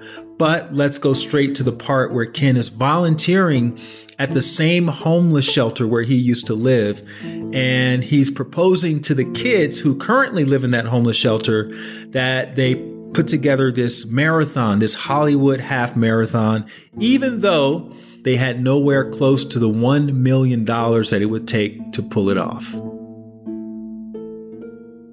When you were first going back to volunteer, what was your mental state like? Because you experienced all this, loss and trauma and all of that. Were you as positive then as you are now? Absolutely. Yeah, I definitely went into it with the intention of spreading that positivity to the kids, because you have to be that way to be an athlete. You have to be very goal oriented and motivated. And so I think track did that for me. I went from being this shy kid that was like struggling to even speak out to my own bullies to being captain of that track team. And so once you get handed that leadership responsibility of like leading a team to a championship, because track is an individual sport, but cross country is a team sport. And so as captain of the cross country team and track team, it's like, nah, man, we have to win this championship. And so it's almost like being captain of a cross country team. You're that quarterback. You're the quarterback of the team. And so people are leaning on you for leadership, not even realizing that just a year prior or months prior, you were walking around with your head down. And now, you're trying to tell everyone else, keep your head up, keep your knees up when you're running, and we're going to win this thing. And so I just kind of would take that same motivation and try and inspire the young people that same way. So when I walk into the shelter and there's a kid that I'm having a conversation with, and the entire time during the conversation, they won't look me in the face, I'm like, yo, I used to be the same way. And I could tell you, like, that lack of confidence that you have to look a person in the face, it's going to make it tough for you to get a job. It's going to make it tough for you to get a date. Like, I remember I used to go on dates and like, I would look everywhere but at the girl's face. I'm looking over here. I'm looking down the table. I'm looking everywhere. And I remember there was a time that there was a girl, she was like, right here, Ken, can you just look me in the eyes for just one moment? And when I couldn't, like, I realized, man, I have some serious things that I need to work on. And so these were all of the little things that when I went back to volunteer as a peer mentor in the shelter, almost all the little boys are that way. They feel so insecure that, like, you go to shake their hand and it's like this weak little handshake as they're looking down. They won't even look at you. And so I wanted to try and figure out, well, how do you take that captain of the team mentality and use that to inspire these young men and women that were living in the shelters to stand taller? Let's fill out that job application. Why don't you go back to school rather than just you come out of the shelter and you go hang out on the block? And so those things became very important to me. And that led to a conversation about goals and big goals which then led to this event. So talk about that. Yeah. So when I understood that you can't just tell them, right? You can't just tell kids who are living in a shelter or they've been abused. You can't just tell them, hey, pick yourself up. Everything's going to be all right. They're like, yeah, what does that look like? And so I knew for me, just kind of running to that next level, I was like, you know what? Why don't we create an event then? Let's create an event. We'll shut down Hollywood Boulevard, which was ridiculous now when I even think about it. Like to go straight to Hollywood Boulevard. Like, why would you assume that you're going to be able to shut down Hollywood Boulevard? But, we did. We called up LAPD and I said, what would it cost for us to shut down Hollywood Boulevard? And the cop laughed. He's like, they don't shut down Hollywood Boulevard for a race or for kids in a shelter as a charity run. They shut that down for like the Academy Awards when they're shooting a scene out of Transformers or something. They're not going to do that for some kids at the Gramercy Place homeless shelter. And I was like, oh man, well, and we were on speakerphone. And so these kids, they heard that. And, of course, they're going to be frustrated. They felt let down as I'm hyping up. Yeah, we're going to shut down Hollywood Boulevard. We're going to get 10,000 people to come out and run this race. We're going to raise all this money. We're going to put a basketball court out on the yard. And we're going to do all these things with the money. And then boom, one phone call. No, you're not. I was like, oh, man, well, can't give up hope that easy. And so that's what led to me reaching out to the media and sharing, look, here's where I came from. Here's what I'm trying to do. And here's why it's important. And they came down to the shelter and did a whole profile on me, like a whole story. And then they interviewed some of the kids. And that led to so many people seeing that news clip out in LA. And they started registering for this at that time, this imaginary race. The race wasn't even, we didn't have permits or anything yet at that point. But I was believing by faith that if I get enough people to register for this race, you're going to have to shut down the boulevard because we've got the money now and we've got the participants. It's one thing to just blow it off if you're like, oh yeah, a handful of kids at a shelter who want to run this half marathon on their own. We're not shutting down the boulevard for that. But when I'm like, I've got 10,000 people and $1 million, you're going to pay attention to me now.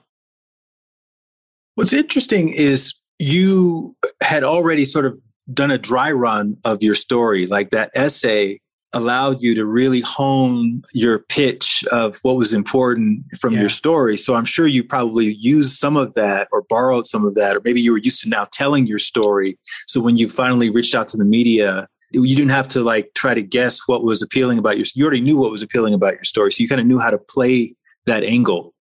I never even thought about it like that, but you're totally right. From having to, and I'm so thankful to Miss Tuck, my counselor in high school, and another teacher, Miss Warmath, who like everyone hated this teacher, but I thought she was super sweet. They all combined because they were aware of what I was going through, but they knew of my insecurities. It was almost like they would interview me to pull these things out. And they're like, put that in the essay, Ken, put that in the essay. And that's what structured this thing. And so you're right. It's almost like very early on, it was already preparing me for what the future was going to hold to be able to share that story in such an impactful way that it led people in Los Angeles, celebrities in Los Angeles, and even LAPD to say, let's shut down the boulevard for them. And we pulled it off. 13 miles of Hollywood Boulevard. And we already know how congested traffic is there. And we didn't just shut down roads. We shut down freeway on and off ramps. And like, that's just insane to have to divert traffic like that for this race that we created. You raised $1 million, right? You didn't even know you were going to have a race. Yep. Where was this money sitting? In your checking account? So there's an online portal called active.com back then. It's a race registration site for charities.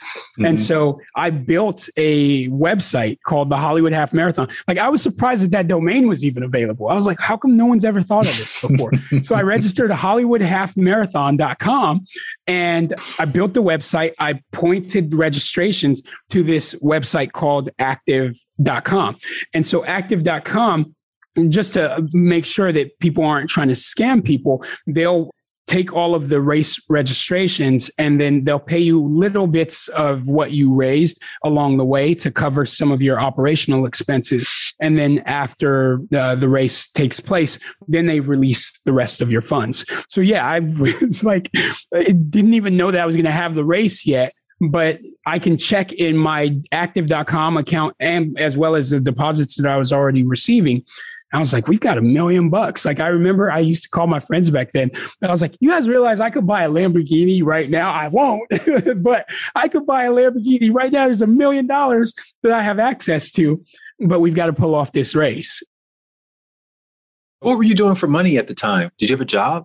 I was living out in San Francisco running track with the Nike farm team, which was like an Olympic development program. And while I was there, I had started a party bus company. And the reason why I did that was there were like, it was one of the first news stories that I read when I got there. It was about how many kids were passing away driving drunk on, I believe it was the 101 freeway coming from San Francisco back up to Stanford University. So my Nike development team, we were training on Stanford University's campus. And so they were talking about all of these university students who had recently lost their lives driving drunk. And I remember back then thinking, all these brilliant minds at Stanford and Berkeley and all these schools, you guys can't figure out a solution to this problem. I was like, the easiest thing is to create party transportation from all of the colleges, right? So this is back in 2005, before a party bus ever even existed. And I was like, you know what? Why don't I call up a charter bus company and have this charter bus meet at the Stanford University parking lot? And then I would just charge people admissions to board the bus. And then I would negotiate a contract with the clubs down in San Francisco so that people can hop to these clubs. This is pre any party bus company that ever existed. Yeah, pre-Uber, all that. Yeah. Any of those things. Exactly. No rideshare apps, any of that. Right. And so I was like, to make it more appealing to kids, you're not going to have to pay cover to get into the club because I've already negotiated the deal with the club owners. And the way I got the club owners to accept all of these kids to come into their clubs, you know how clubs, they usually try and keep people outside from like 10 to 11 to make it seem like the club is popping. But if I brought 50 people on a bus and just dropped them, you can let them in and the club is popping because that's an instant 50 people. And if I have multiple buses coming from a number of colleges, I could get you 100 people in your club right by the time your club opens. And so it went from having one bus leaving Stanford University to where I had buses leaving from Stanford, from Berkeley, from Santa Clara University, and they were coming from all over the Bay Area. And then I would just funnel them into the clubs that were cool with me, like whoever negotiated the best deal. I was like, then you're going to take all these college students, they're going to party, and then they're going to leave early and safe back to their colleges. So now there's no more drunk driving accidents down the highway. And I was like, simple problem to solve. And that's from the kid that didn't go to Stanford. I'm like, you guys couldn't figure that out.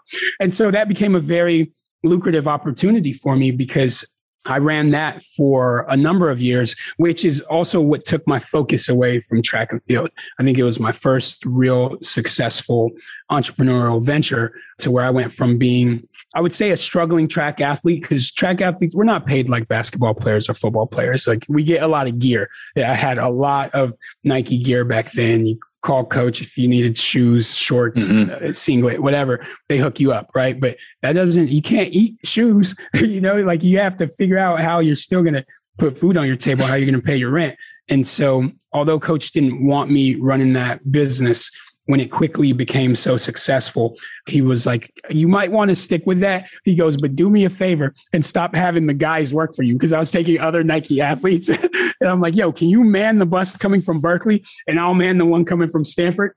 And so, and I was paying them to do that. And he's like, Ken, you can't have the guys partying all night with you on your buses and then showing up at track practice, like struggling the next day. And so eventually I had to let the guys go and then hire actual staff from the nightlife scene. But that was what I was doing. So that was like my early taste at being an entrepreneur. That's why you had the LAPD on speakerphone, because you were a hustler. You knew how to negotiate. I was like, oh, we're doing this. I'm going to show these kids what a true negotiation actually sounds like. Without a doubt. Yeah. This wasn't just some blind, let me call up LAPD and hope that it's going to happen. I was I was already used to negotiating with the police just in moving my buses around. Right. And I think by that point, I was only like 23 years old running that operation. At one point, I owned 12 Greyhound buses at age 24.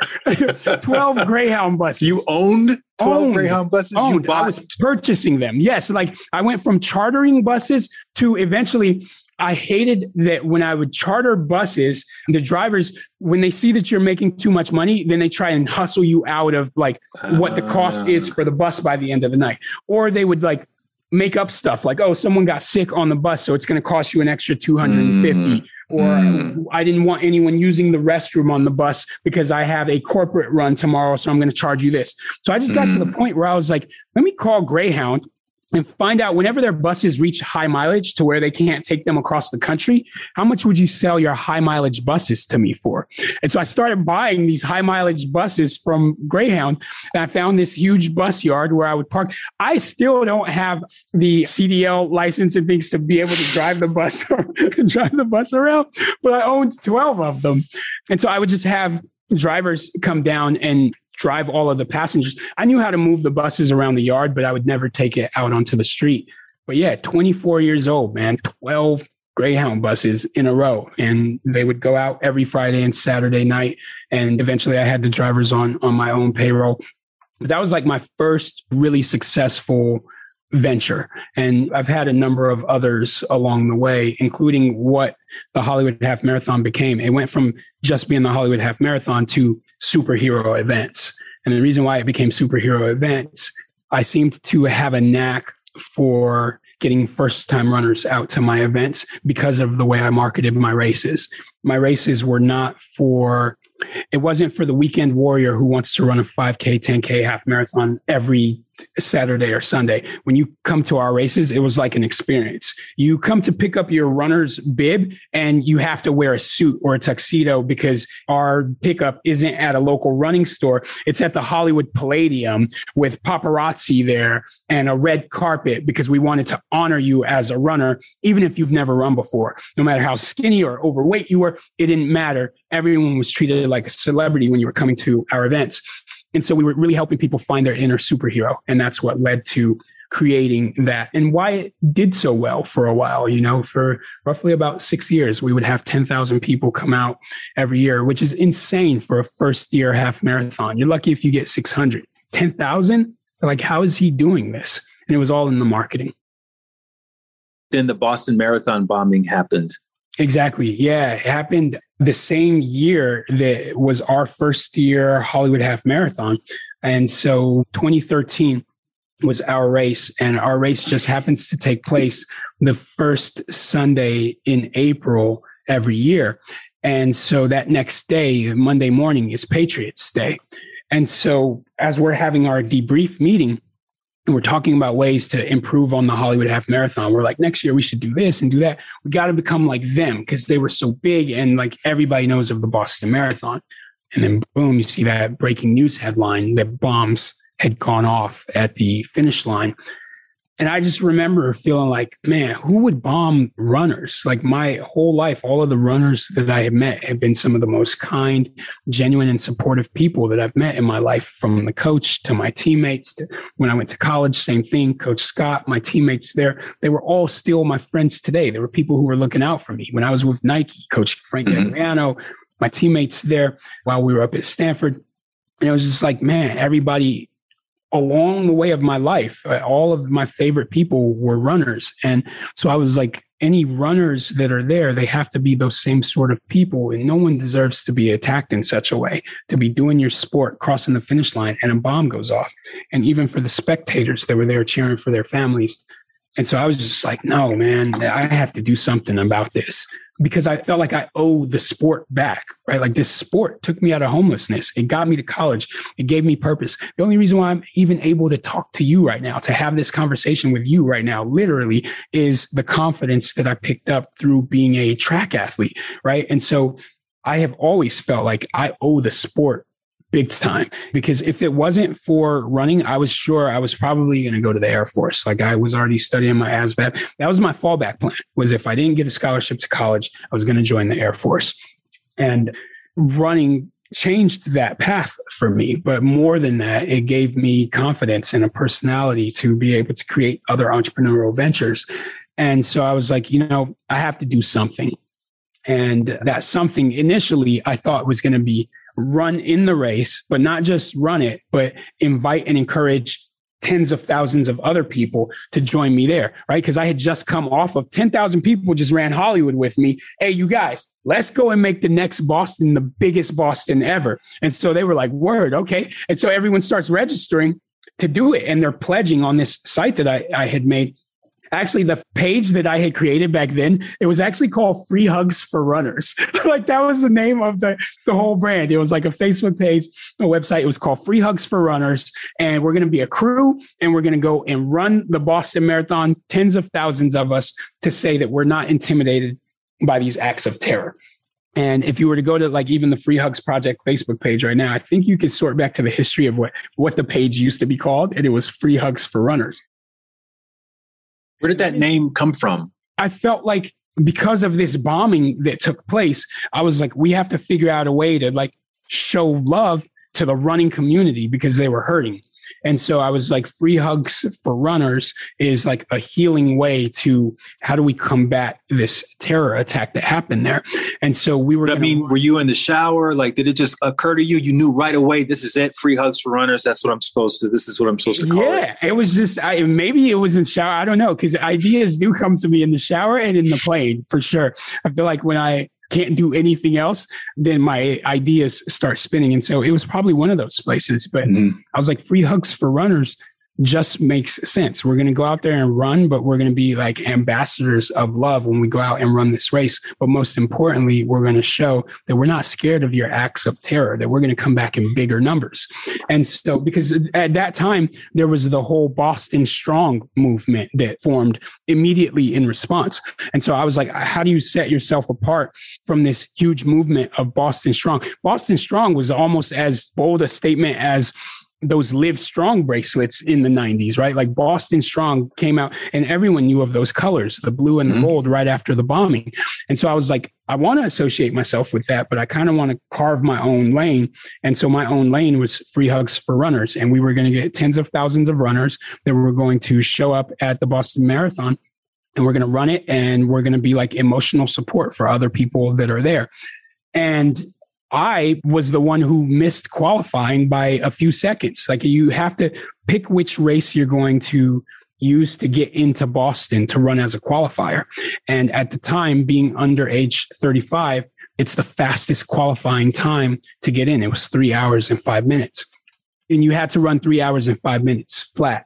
And I ran in the qualifier race and I ended up running 3 hours, 5 minutes, like 0.11 seconds. And so because of that, like had come so close. Like, can you imagine training for something for an entire year and running in this race for 3 hours, feeling good and checking your watch and like, I'm right on pace. And in that year and 3 hours wasted from just 11 extra seconds, like 11 seconds, that's nothing. I could go down these stairs right here and come up in 11 seconds. That's what happened? Nothing. Did you lose track of time, or did you think your clock slow, or what happened? Two things I think happened. One, I cut it too close, but two, whether people believe it was God or the universe or whatever it is that people want to say it was meant to have been missed, because in missing it led to what the next idea was, which was Free Hugs for Runners needed to mean fly out there and literally hug people. Right. And that gave birth to that idea, as I had to go back and tell my wife, like, look, I already bought tickets to Boston because I thought I was going to run in the race. So I'm going there anyway, and I'm going to cheer on all of these runners who took my pledge as the whole Free Hugs for Runners movement was growing. And I was like, I'm going to go out there and just hug on as many people as I can.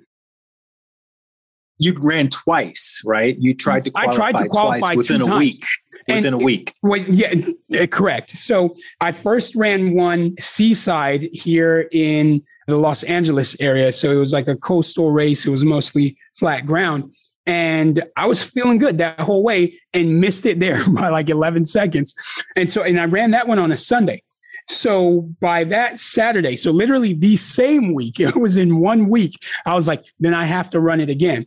And anyone who knows, if you've ever run a marathon, you don't run 2 marathons in 1 week. Like you're still getting feeling back in your legs, right? And even worse, I said, well, I'm a better downhill runner than a flat runner. And so I said, I'm going to fly out to Utah, where I knew all of their marathons come downhill. And so there was this race called the Big Cottonwood Marathon. And I was like, I'm going to run this one because it's going to force me downhill for the entire way of the marathon.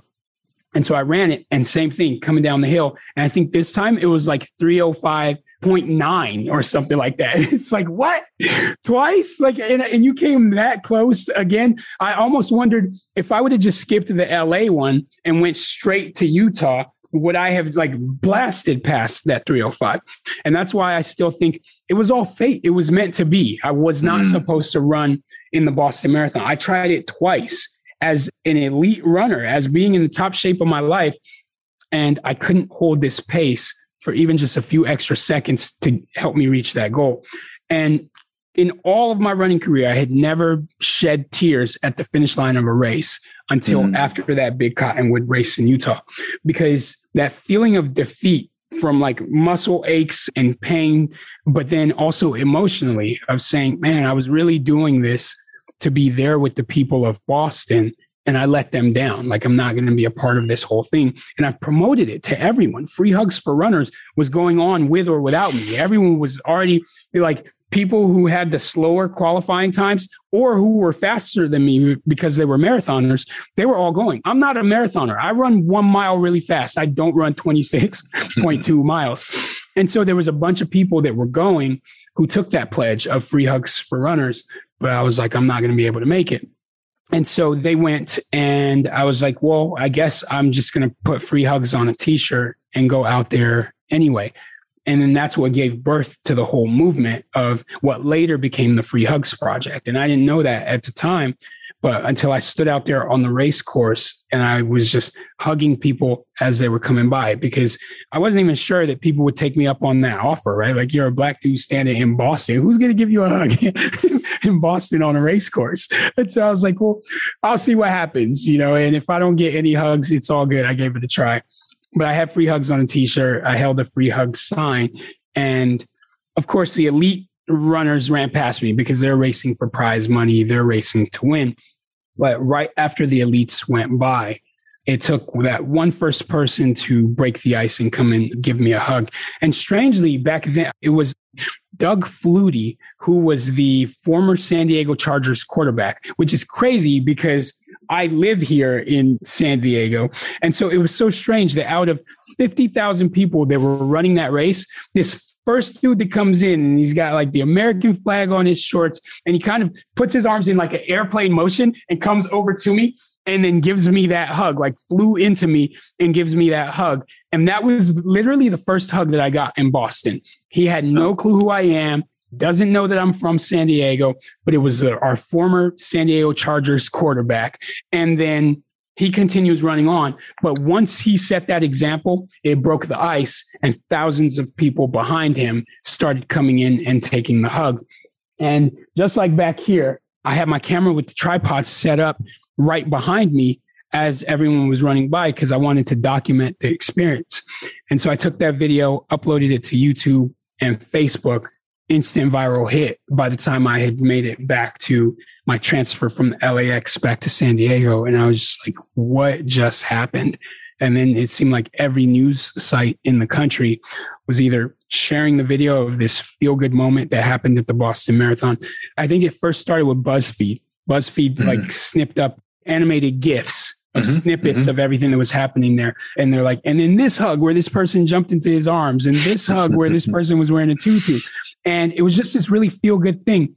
And then they shared the link to the video. So the video just went nuts. And then it went from BuzzFeed to Huffington Post, New York Times, Boston Globe, started getting invited out to do TV shows, from Good Morning America to flew out to London to do Good Morning Britain. All of these websites talking about what inspired you to do this thing after this bombing took place. Like, why was free hugs your response? And so that led to that conversation.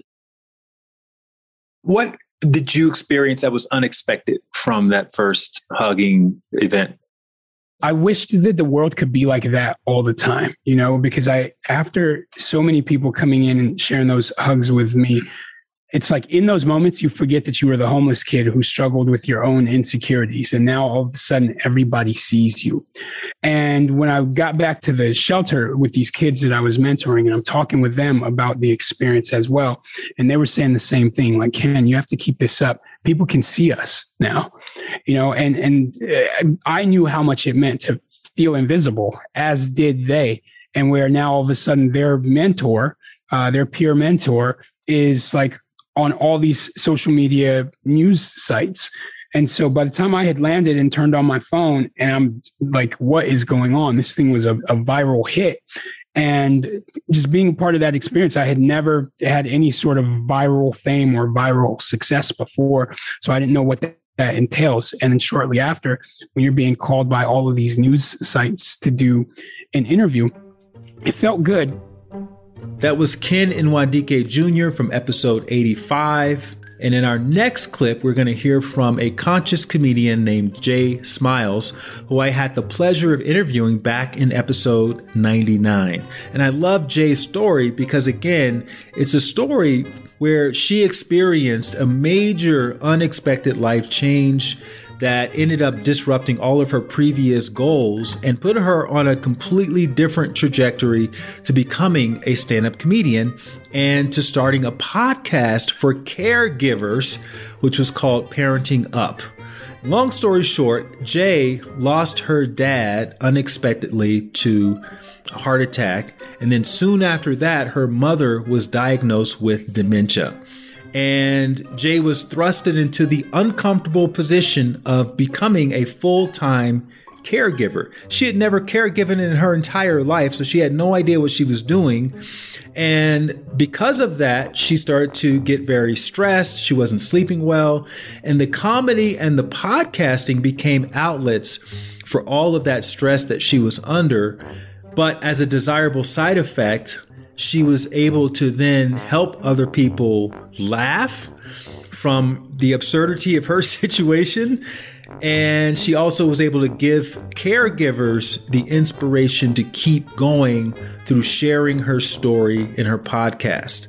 Okay, we're going to start this clip from the point where Jay describes the direction that she thought her life was going in versus what actually ended up happening. Where'd you see your life going prior to your dad having the heart attack? Prior to my dad passing, I had the 3 academic degrees, and the plan, it was well underway.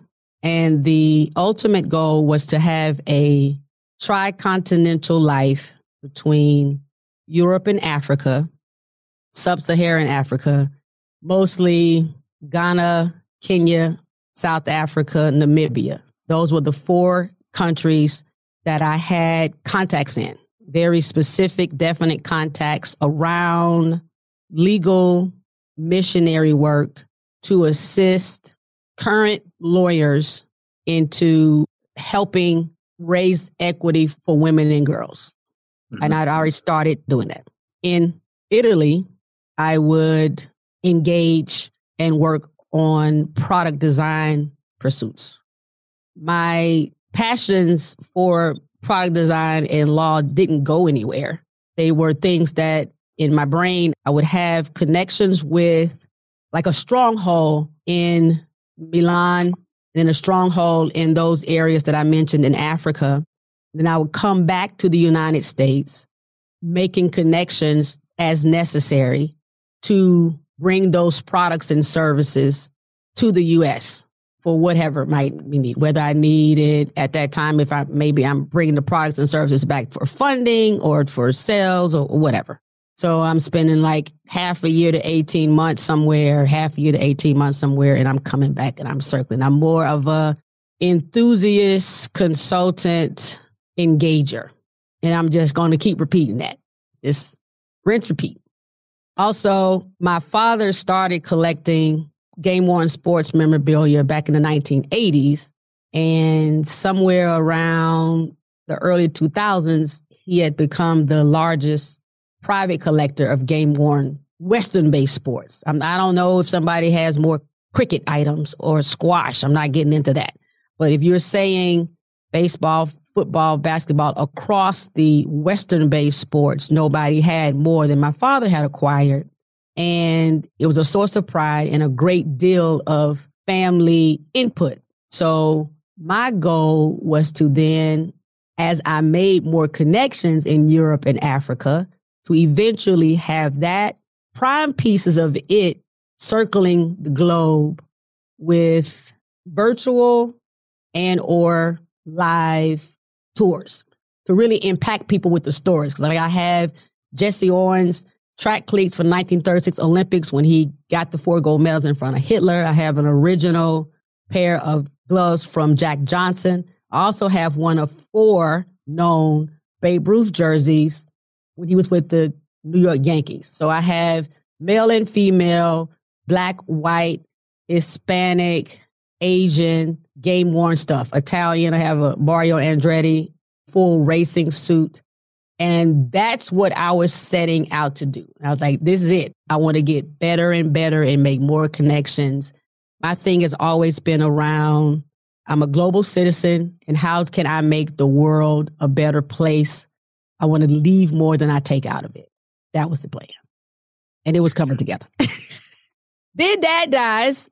What we just been discussing, it happens about 3 years into caregiving. For those 3 years, I was only caregiving. I was managing my mother's CPA firm, managing my father's law firm. The best way to say it is I'd opened the first African-American equity-owned business on the Strip in Las Vegas, and it was a sports memorabilia gaming experience. So I had those things going on while I was trying to also handle my father's estate and learn how to be a caregiver. Tremendous amount of stress. I had people suing me.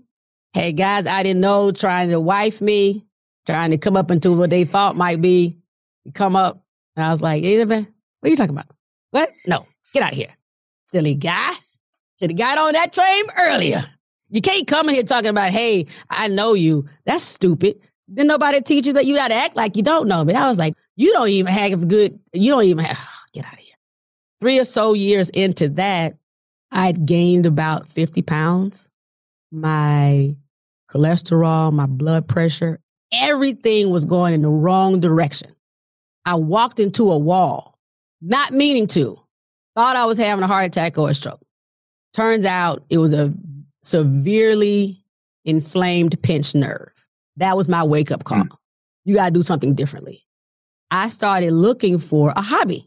Like, I need a hobby that takes me out of all of this. Somewhere where I'm not Janae Smith. Because anywhere I walked in that time as Janae Smith, people knew what had happened. My dad was a Google alert before I knew that dude was dead.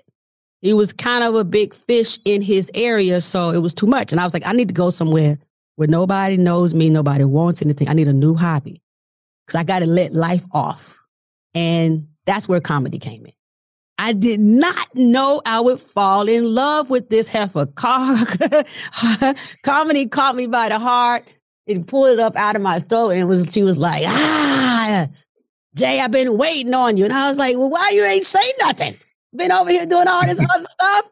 Then family and friends were like, you've been funny. I don't know what you took so long. I was like, really? Why didn't nobody say? So I basically was on kind of like a janky version of Groupon. Like, it really wasn't Groupon, but it was kind of Groupon-y.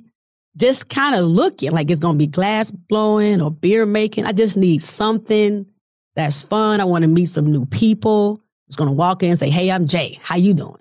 Yeah, let's learn how to crochet. 2 hours a day on a Saturday for 6 weeks. Mm-hmm. Comedy popped up. I fell in love with it. I knew it.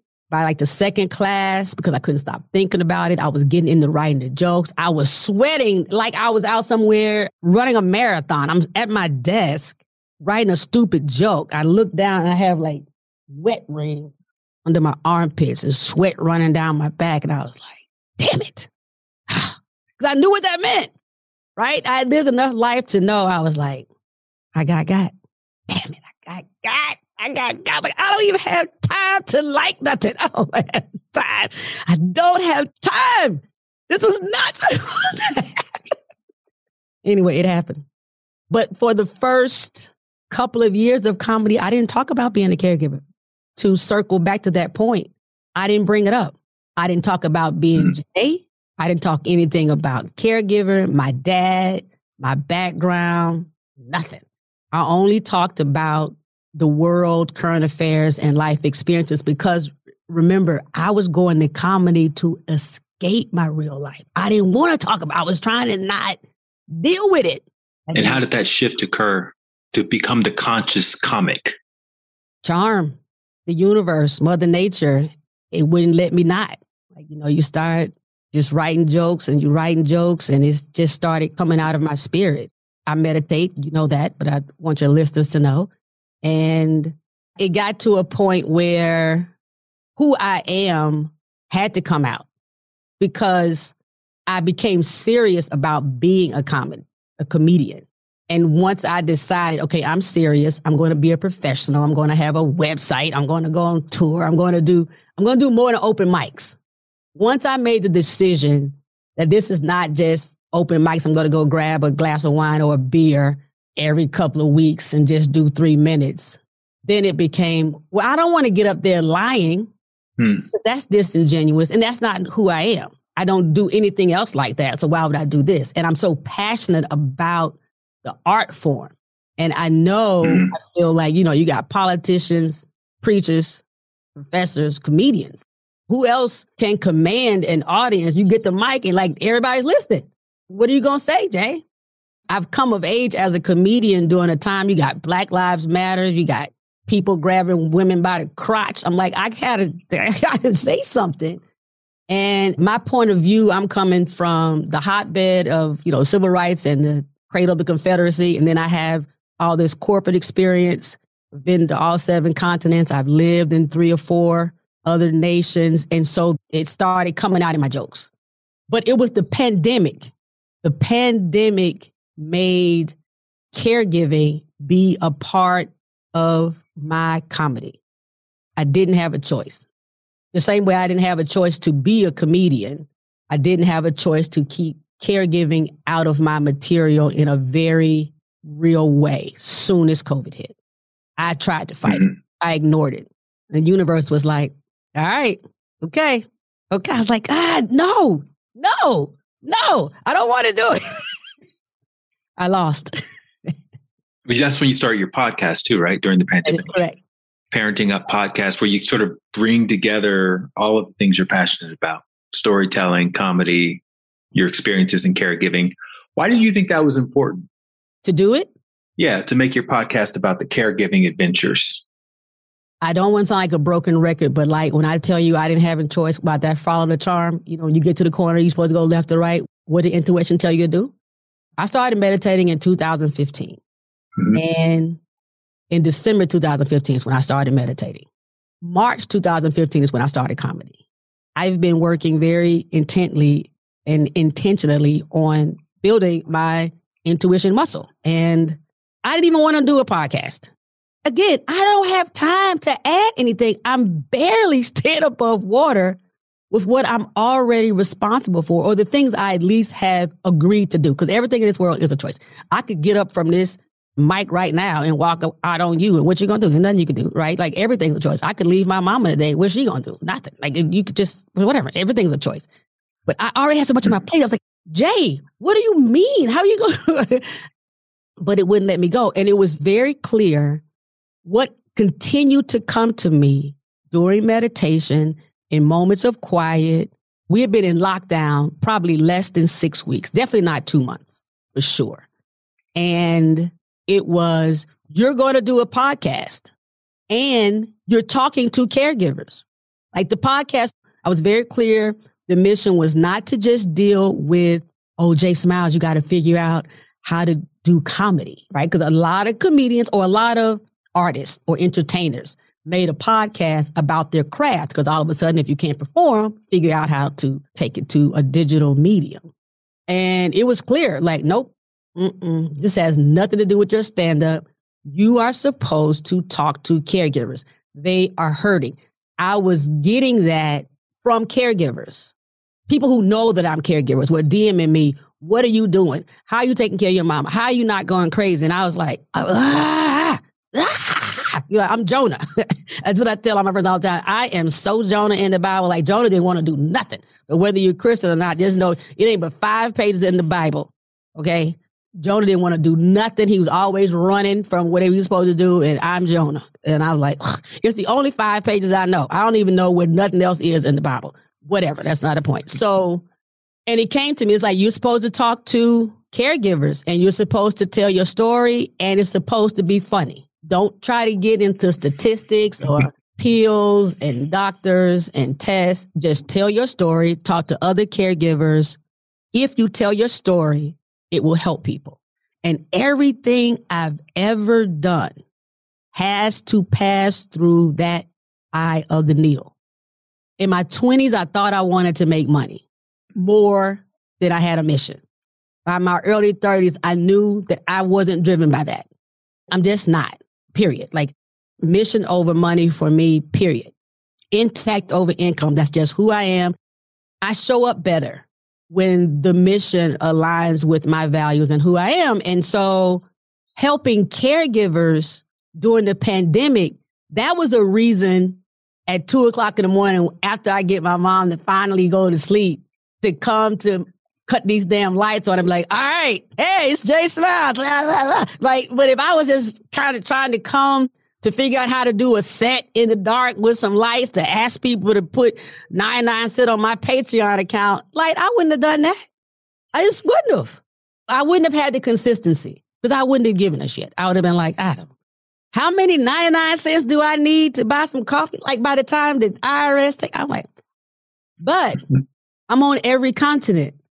And I have people who barely speak English sending me things like, I legit was about to quit my mama until I heard season whatever, episode whatever. And if you can do it, I can do it too. I'm like, bet, let me go do my next episode. Like that is what leads me. But I did not have a plan to become a podcaster. I am following intuition and the spirit. You're going to do a podcast and it is for caregivers. And Jay Smiles is doing it. It was also very clear. My legal name, Janae Smith. She is not doing this podcast. It's never her perspective. It's always Jay Smiles. And I'm very clear. I get in the right head, mind frame, whatever, before I do the recording. I don't think Janae, or JG was what my mom calls me. I don't think she could be so transparent because it was too painful. Like Jay Smiles is telling JG's story. It's like Jay Smiles is JG's best friend who happens to know everything. But JG would probably be crying every third word. Like, that was Jay Smiles from episode 99. And we have one clip left. This is our final clip where we're going to hear the incredible story of a man named Joseph Bradford, who started a one-man food bank in Southern California called Bare Truth. And this is a clip from way back in episode number 47, but it's one of those episodes that I still personally go back and listen to this day because of Joseph's drive and determination and his wonderful storytelling. And his life journey kind of reminds me of that movie, It's a Wonderful Life. Remember that Christmas movie with Jimmy Stewart, who played George Bailey, who was the guy that wanted to end his life because he thought he was better off dead than alive? Well, Joseph didn't want to end his life or anything, but the plot point that reminds me of Joseph's story in It's a Wonderful Life is that George wanted to see the world. And there were always these things that kept happening that would hold him back. And then when his father passed away, he had to take over the family business, which meant he never had a chance to leave his small town. but he ended up doing a lot of good for many people in the community. And so Joseph's desire for his whole life was to get out of Kansas City. He grew up with a bunch of siblings where he was basically having to take care of him because his dad was not in the picture. They didn't have any money. There were drugs involved with his parents. And he just wanted to get out. He just wanted to see the world. And he ended up finding himself in Los Angeles where, he's surrounded by all the opportunities in Hollywood and all the lights. But he ended up becoming a community servant. And it happened in the most unexpected way. And that's what this clip is about. It's about how Joseph surrendered to this inner calling that he had one night really, really late after leaving a restaurant and giving a homeless person his food, and how that snowballed into this movement that he started called Bare Truth. What was your idea for your life at this point, now that you're finishing up commuter school? I just knew there was a world bigger than Kansas City, and I wanted to see it. And this was my opportunity. I got accepted to Florida. I'm out. I'm going to Florida. And then now I've been in Florida for a couple of years. Now it's like, well, I want to go to LA. Literally, it was that. Like, I want to go to Los Angeles to see what it is. And at the time, I'm young. I had been working, so I saved some money. I had like $4,000. I ain't like a lot of money, but I'm young. I don't have no kids. I don't have no responsibilities. It's just me. And my work ethic is good enough to where I find a job. That's how I looked at it. I find a job. I never had no problem finding a job before. So I found a job and I just wanted to go and see it. And literally me and my cousin drove to LA, ran out of gas twice, hitchhiked once. We was good. Yeah, we was good. I ended up finding a job in a month. I lived out in the valley. Most expensive rent that I've ever had. I didn't know places cost this much when I moved out here because, I'm from a smaller city where rents ain't this bad. In Orlando, in Florida, the rents ain't that bad. Mm-hmm. And 3 months later, guess what? Now my brothers are living out here with me. I had some issues in Kansas City. My mom was going through a few things, and now I have my brothers again. Not again, but now they're with me. I had to enroll them in school. I had to now be dad again, while I'm trying to work and take care of my brothers during this time as well. My mother was having some issues. So Bruce was now, by this time, her and Bruce had got back together. And so he was supposed to help me. He was supposed to help out with my brothers coming out here. And he ended up dying.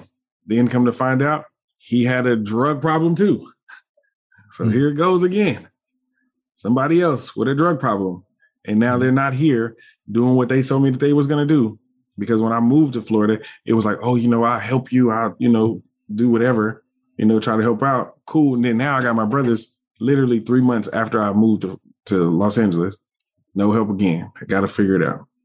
And from there, it was like I moved to Vegas for like a year because by this time, the girl that I was dating, she had a little daughter and I had my youngest brother still with me. So I was trying to be more the family guy.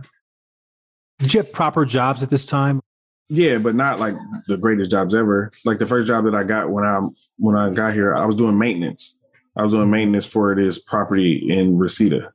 Mm-hmm. That was the first job. But then by this time when I moved to Vegas, I was doing maintenance for 24 Hour Fitness. So I was actually getting paid something kind of decent. And now I'm like 24 or something like that, so it wasn't that bad. But like I said, now moving to Vegas, it was cheaper. And it was like, oh, I can do this. And I was able to get a house and all that other stuff. And like I said, I had the girlfriend with the young daughter and my brother put him in school as well. So it wasn't that bad either. Then we ended up moving back to California.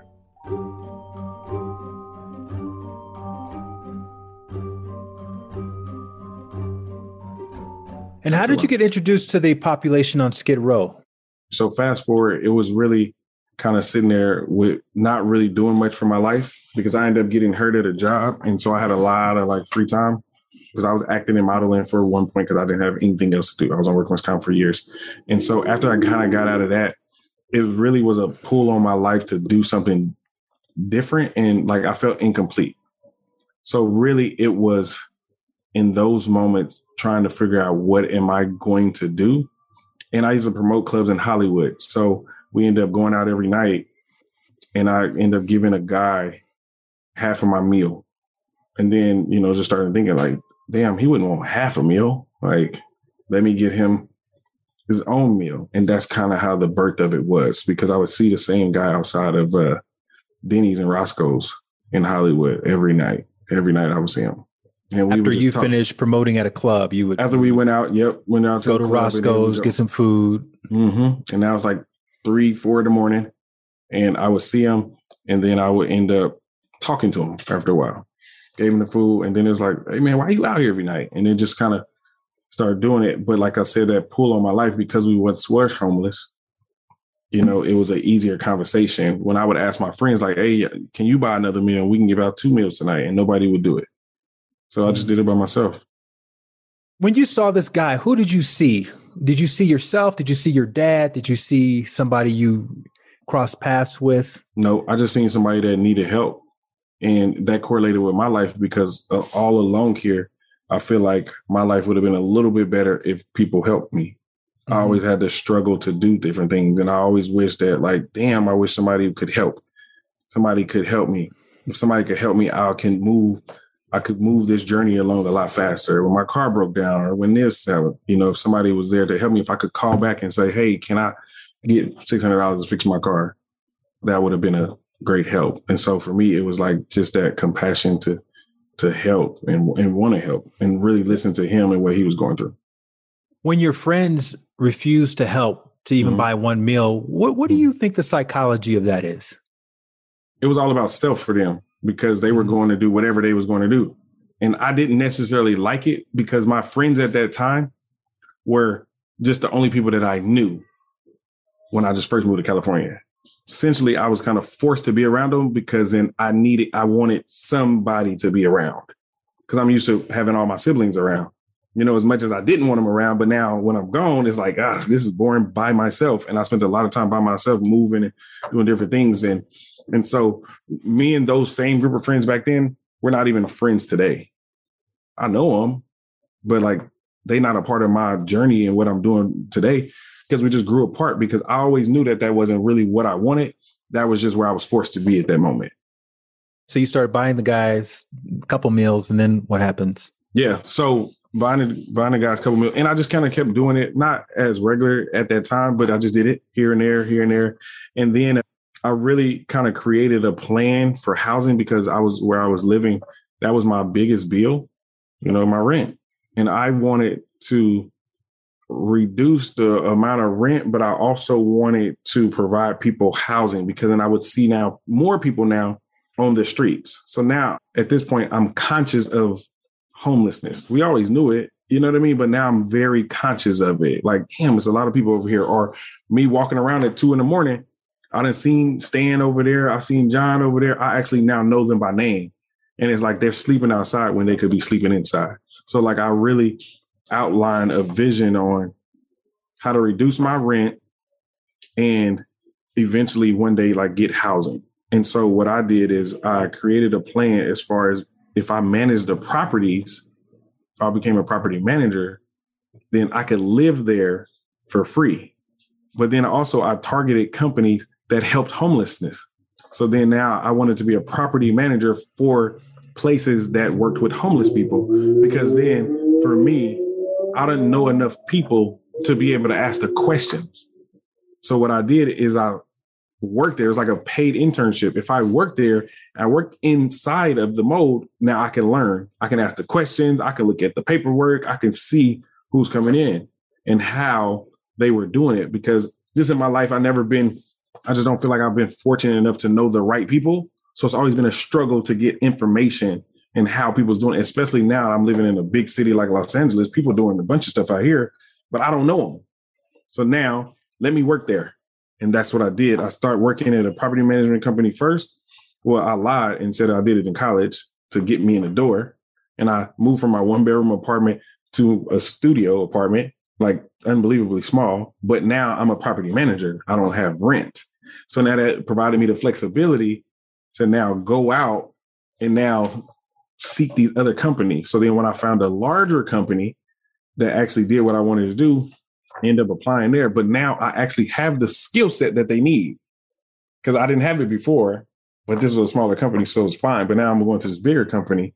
And that's where, it was a very strategic plan how I went in there and introduced myself and how I got that job. And then from there, I worked for them for like 6 years, learning how they get into people, where they get into people, like, what does this mean? Like, and meeting the social workers and just kind of really talking to them and going to the de-escalation training. And I literally said yes to everything that they wanted me to do, because in my plan too, I'm also now figuring out bare truth and like what I wanted to do with that.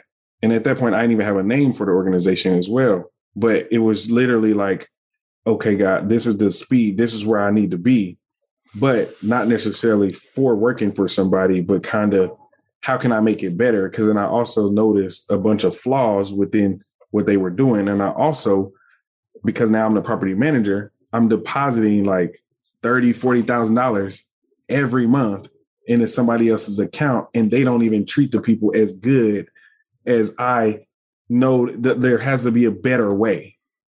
And so that's where like really the birth of it, because when I did it, I didn't necessarily know it was going to be what it is today. I just knew that the passion for the homelessness, because of what we went through before, and also now I'm actually getting to know these people and like now hearing their stories versus just walking past them like I did all them other years, or drop $1 here and there. You know what I mean? But it was literally that. But then I also remember, even when I would drop the $1, I always had like a little slight conversation with people. Like, hey, what you doing? Don't, and I would really tell them, it was my thing. Hey, man, do something good with it. Because in my brain, I'm trying to steer them away from drugs and alcohol, because for me, that's probably why they're here. But now for me, I done lost everybody due to drugs and alcohol. Mm-hmm. So I didn't want that. So yeah, I want to help you, but it's like, I don't want to feed into your habit. So that wanting to help you now with my organization goes even further, because now I can give you housing to really move you off the streets, and then now work on those other little issues. But like, I got to get you safe first. And that was always my thing. See, because it still goes back to helping people, like getting you safe and making sure you're good as best as my ability, obviously, because now we're adults, but still it was that housing is you make sure people good. Because I've been without a house before. Like, we had to sleep in the car, a little bit in the snow, or be in a house with no heat. Like, I get it. So how can I make sure that other people don't have to go through this? So you're in your mid to late 20s at this point? Yeah, by this time. Okay. Yeah.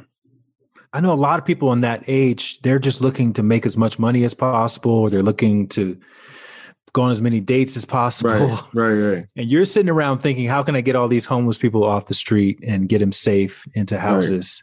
Right? That's what you were thinking about. Yeah. Was there a motivation underneath that? Like, were you looking to make that into a business? Not at that time. I wasn't looking to make it into a business. I was just looking to do it because I had, been trying to do stuff. After working all these end jobs, I remember crying in Griffith Park telling my mom I wanted to go. And she told me, literally, she said, your job is not done yet. And I didn't understand what she meant. That kind of stuck with me, like, my job is not done. And so now this became like my job, and kind of more infatuated with it because of my natural desire is to help people. So that personality test when I was in high school about being a doctor, helping people, it's still there. It's still like, that's at the core of who I am. Me being the oldest, as much as I hated being the oldest, but like, I do get joy taking care and making sure people are good, even though I hated it, and I used to run away from that responsibility, but like, it wouldn't leave me because that's at the core. That's who I am. So, and I sacrificed a lot of money and everything else by doing it this route. And your mom knew what you were doing. Is that why she said that? Your job is not done? Or what was she referring to? She said, if you came back to Kansas City, you wouldn't be happy. And she said, as much as I want you to be here, obviously close to me, I just know that you wouldn't be happy being here. Because one, she know I don't like the cold weather, but I'm pretty sure she wasn't thinking that. But for me, I like the opportunity to be great. And at that time, I probably wasn't able to articulate it in a way that I may be able to do it now. But I feel like she was wise enough to see that in me. You know, like everybody around here is not doing nothing. You know, like your friends, she might even still see some of my friends is like this, they not doing nothing. And I'm out here now meeting people, whether when we was promoting clubs, and I'll tell her like, Mama, I seen Snoop. She really loves Snoop, you know, but even like little stuff like that, because of where we grew up, that doesn't happen for us. So she clearly seen in it somewhere the excitement or knew something else about me that I didn't know about myself to say your job is not done. And she wouldn't like let me come back home, even though obviously I could, but she wouldn't. She was like, no, you need to stay there and figure it out. And it was like, I guess maybe she didn't want me to quit either, because she know that's not who I am, you know? So it was so many different things of like why she might have felt that way. And I know some of it is how she might feel about her own life or what she didn't do. Or maybe when she been scared to move or, you know, jump outside of her comfort box.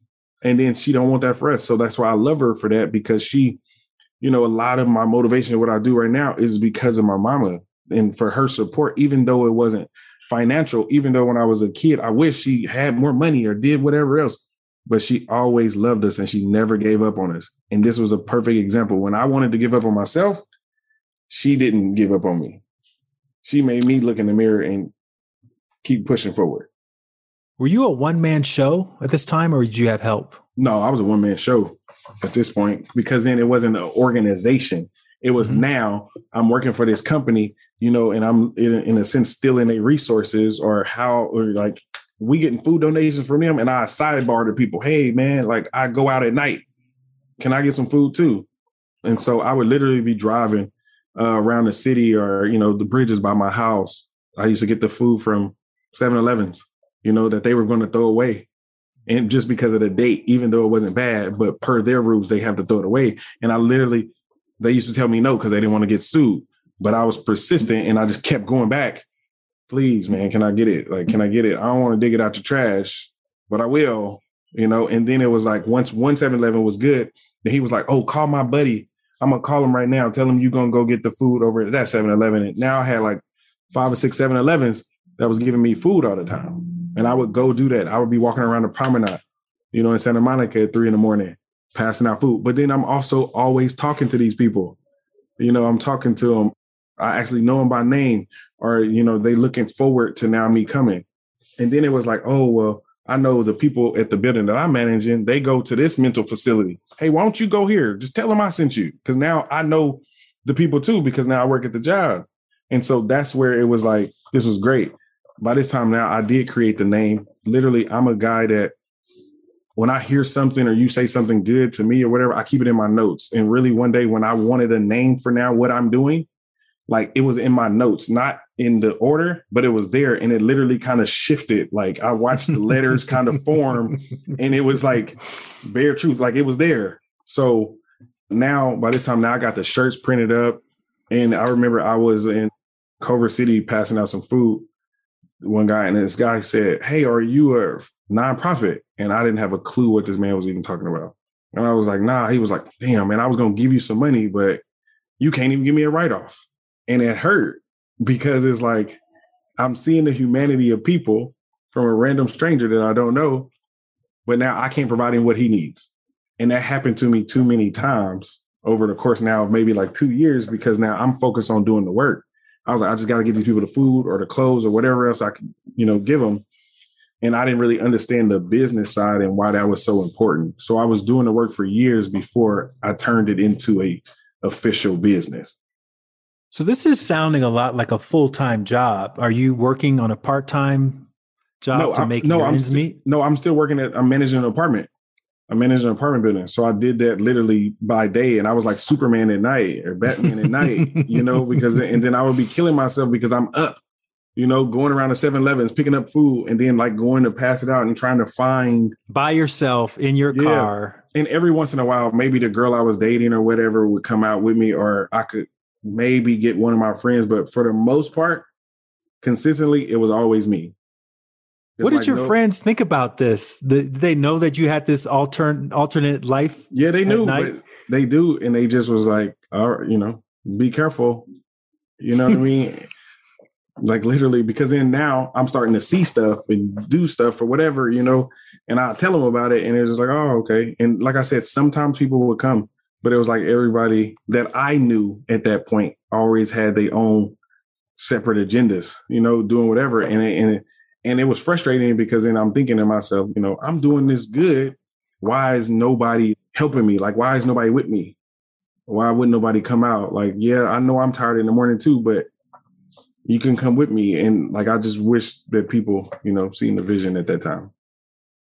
So let's say somebody's listening to this and they're doing something on their own, their one-man show, and they want to recruit help.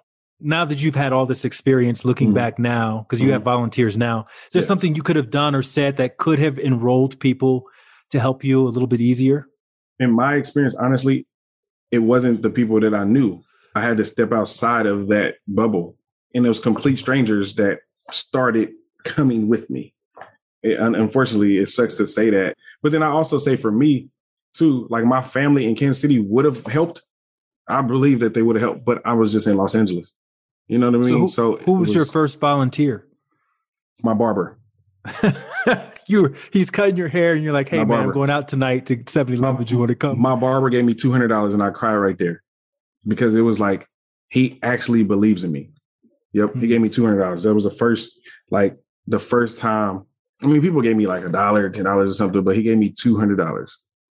That actually makes sense because your barber's like your therapist, right? He's listening to your story. And I'll be talking to him. Yeah. He really supported that. And like I said, it was like one of those confirming moments where it was like, okay, I'm doing the right thing. I got him to, I got my barber to give me $200. And mind you, his job is to collect money from me.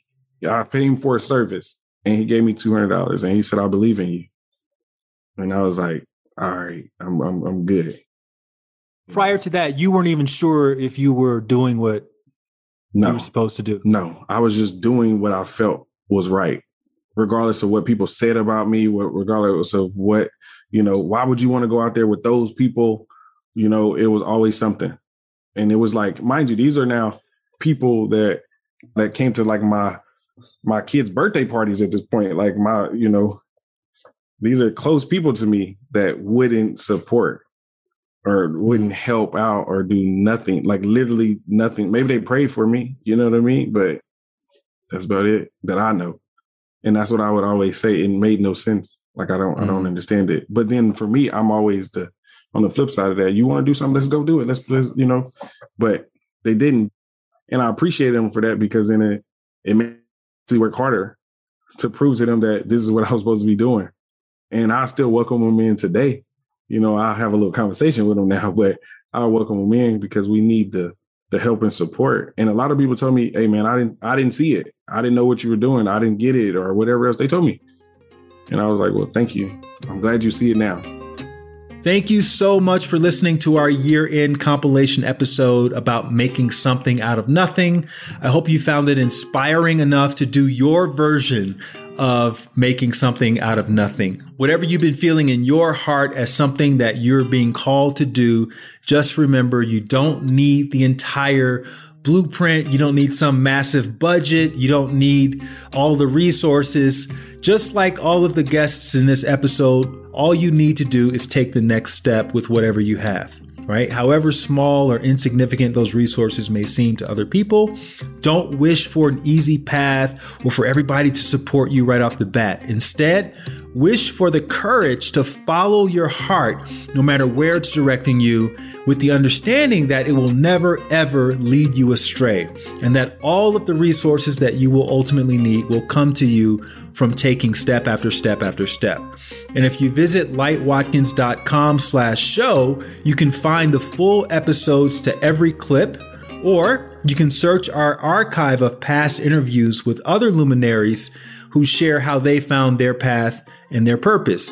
People like Young Pueblo, who you've probably seen his poetry on Instagram, or Ava DuVernay. You've probably seen some of her films on Netflix, or Ed Milet. You've probably seen some of his motivational videos on YouTube, and so many more. You can also search the interviews by subject matter in case you only want to hear episodes about people who've taken leaps of faith, or people who've overcome financial struggles, or people who've navigated health challenges. You can get a list of all of those episodes at lightwatkins.com/show.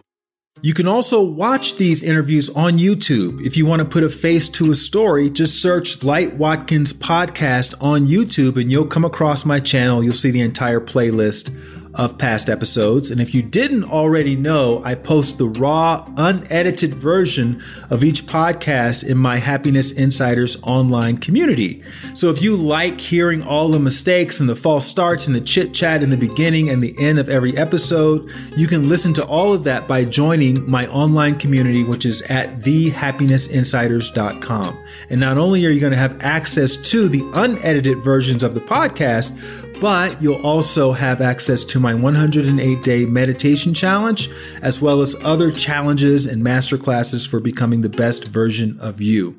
And then finally, to help me continue to bring you the best guests possible in the new year, it would go a long way if you could just take 10 seconds to rate the podcast. And all you do to rate the podcast is you glance at your screen, click on the name of the podcast, scroll down past the first 7 or 8 episodes.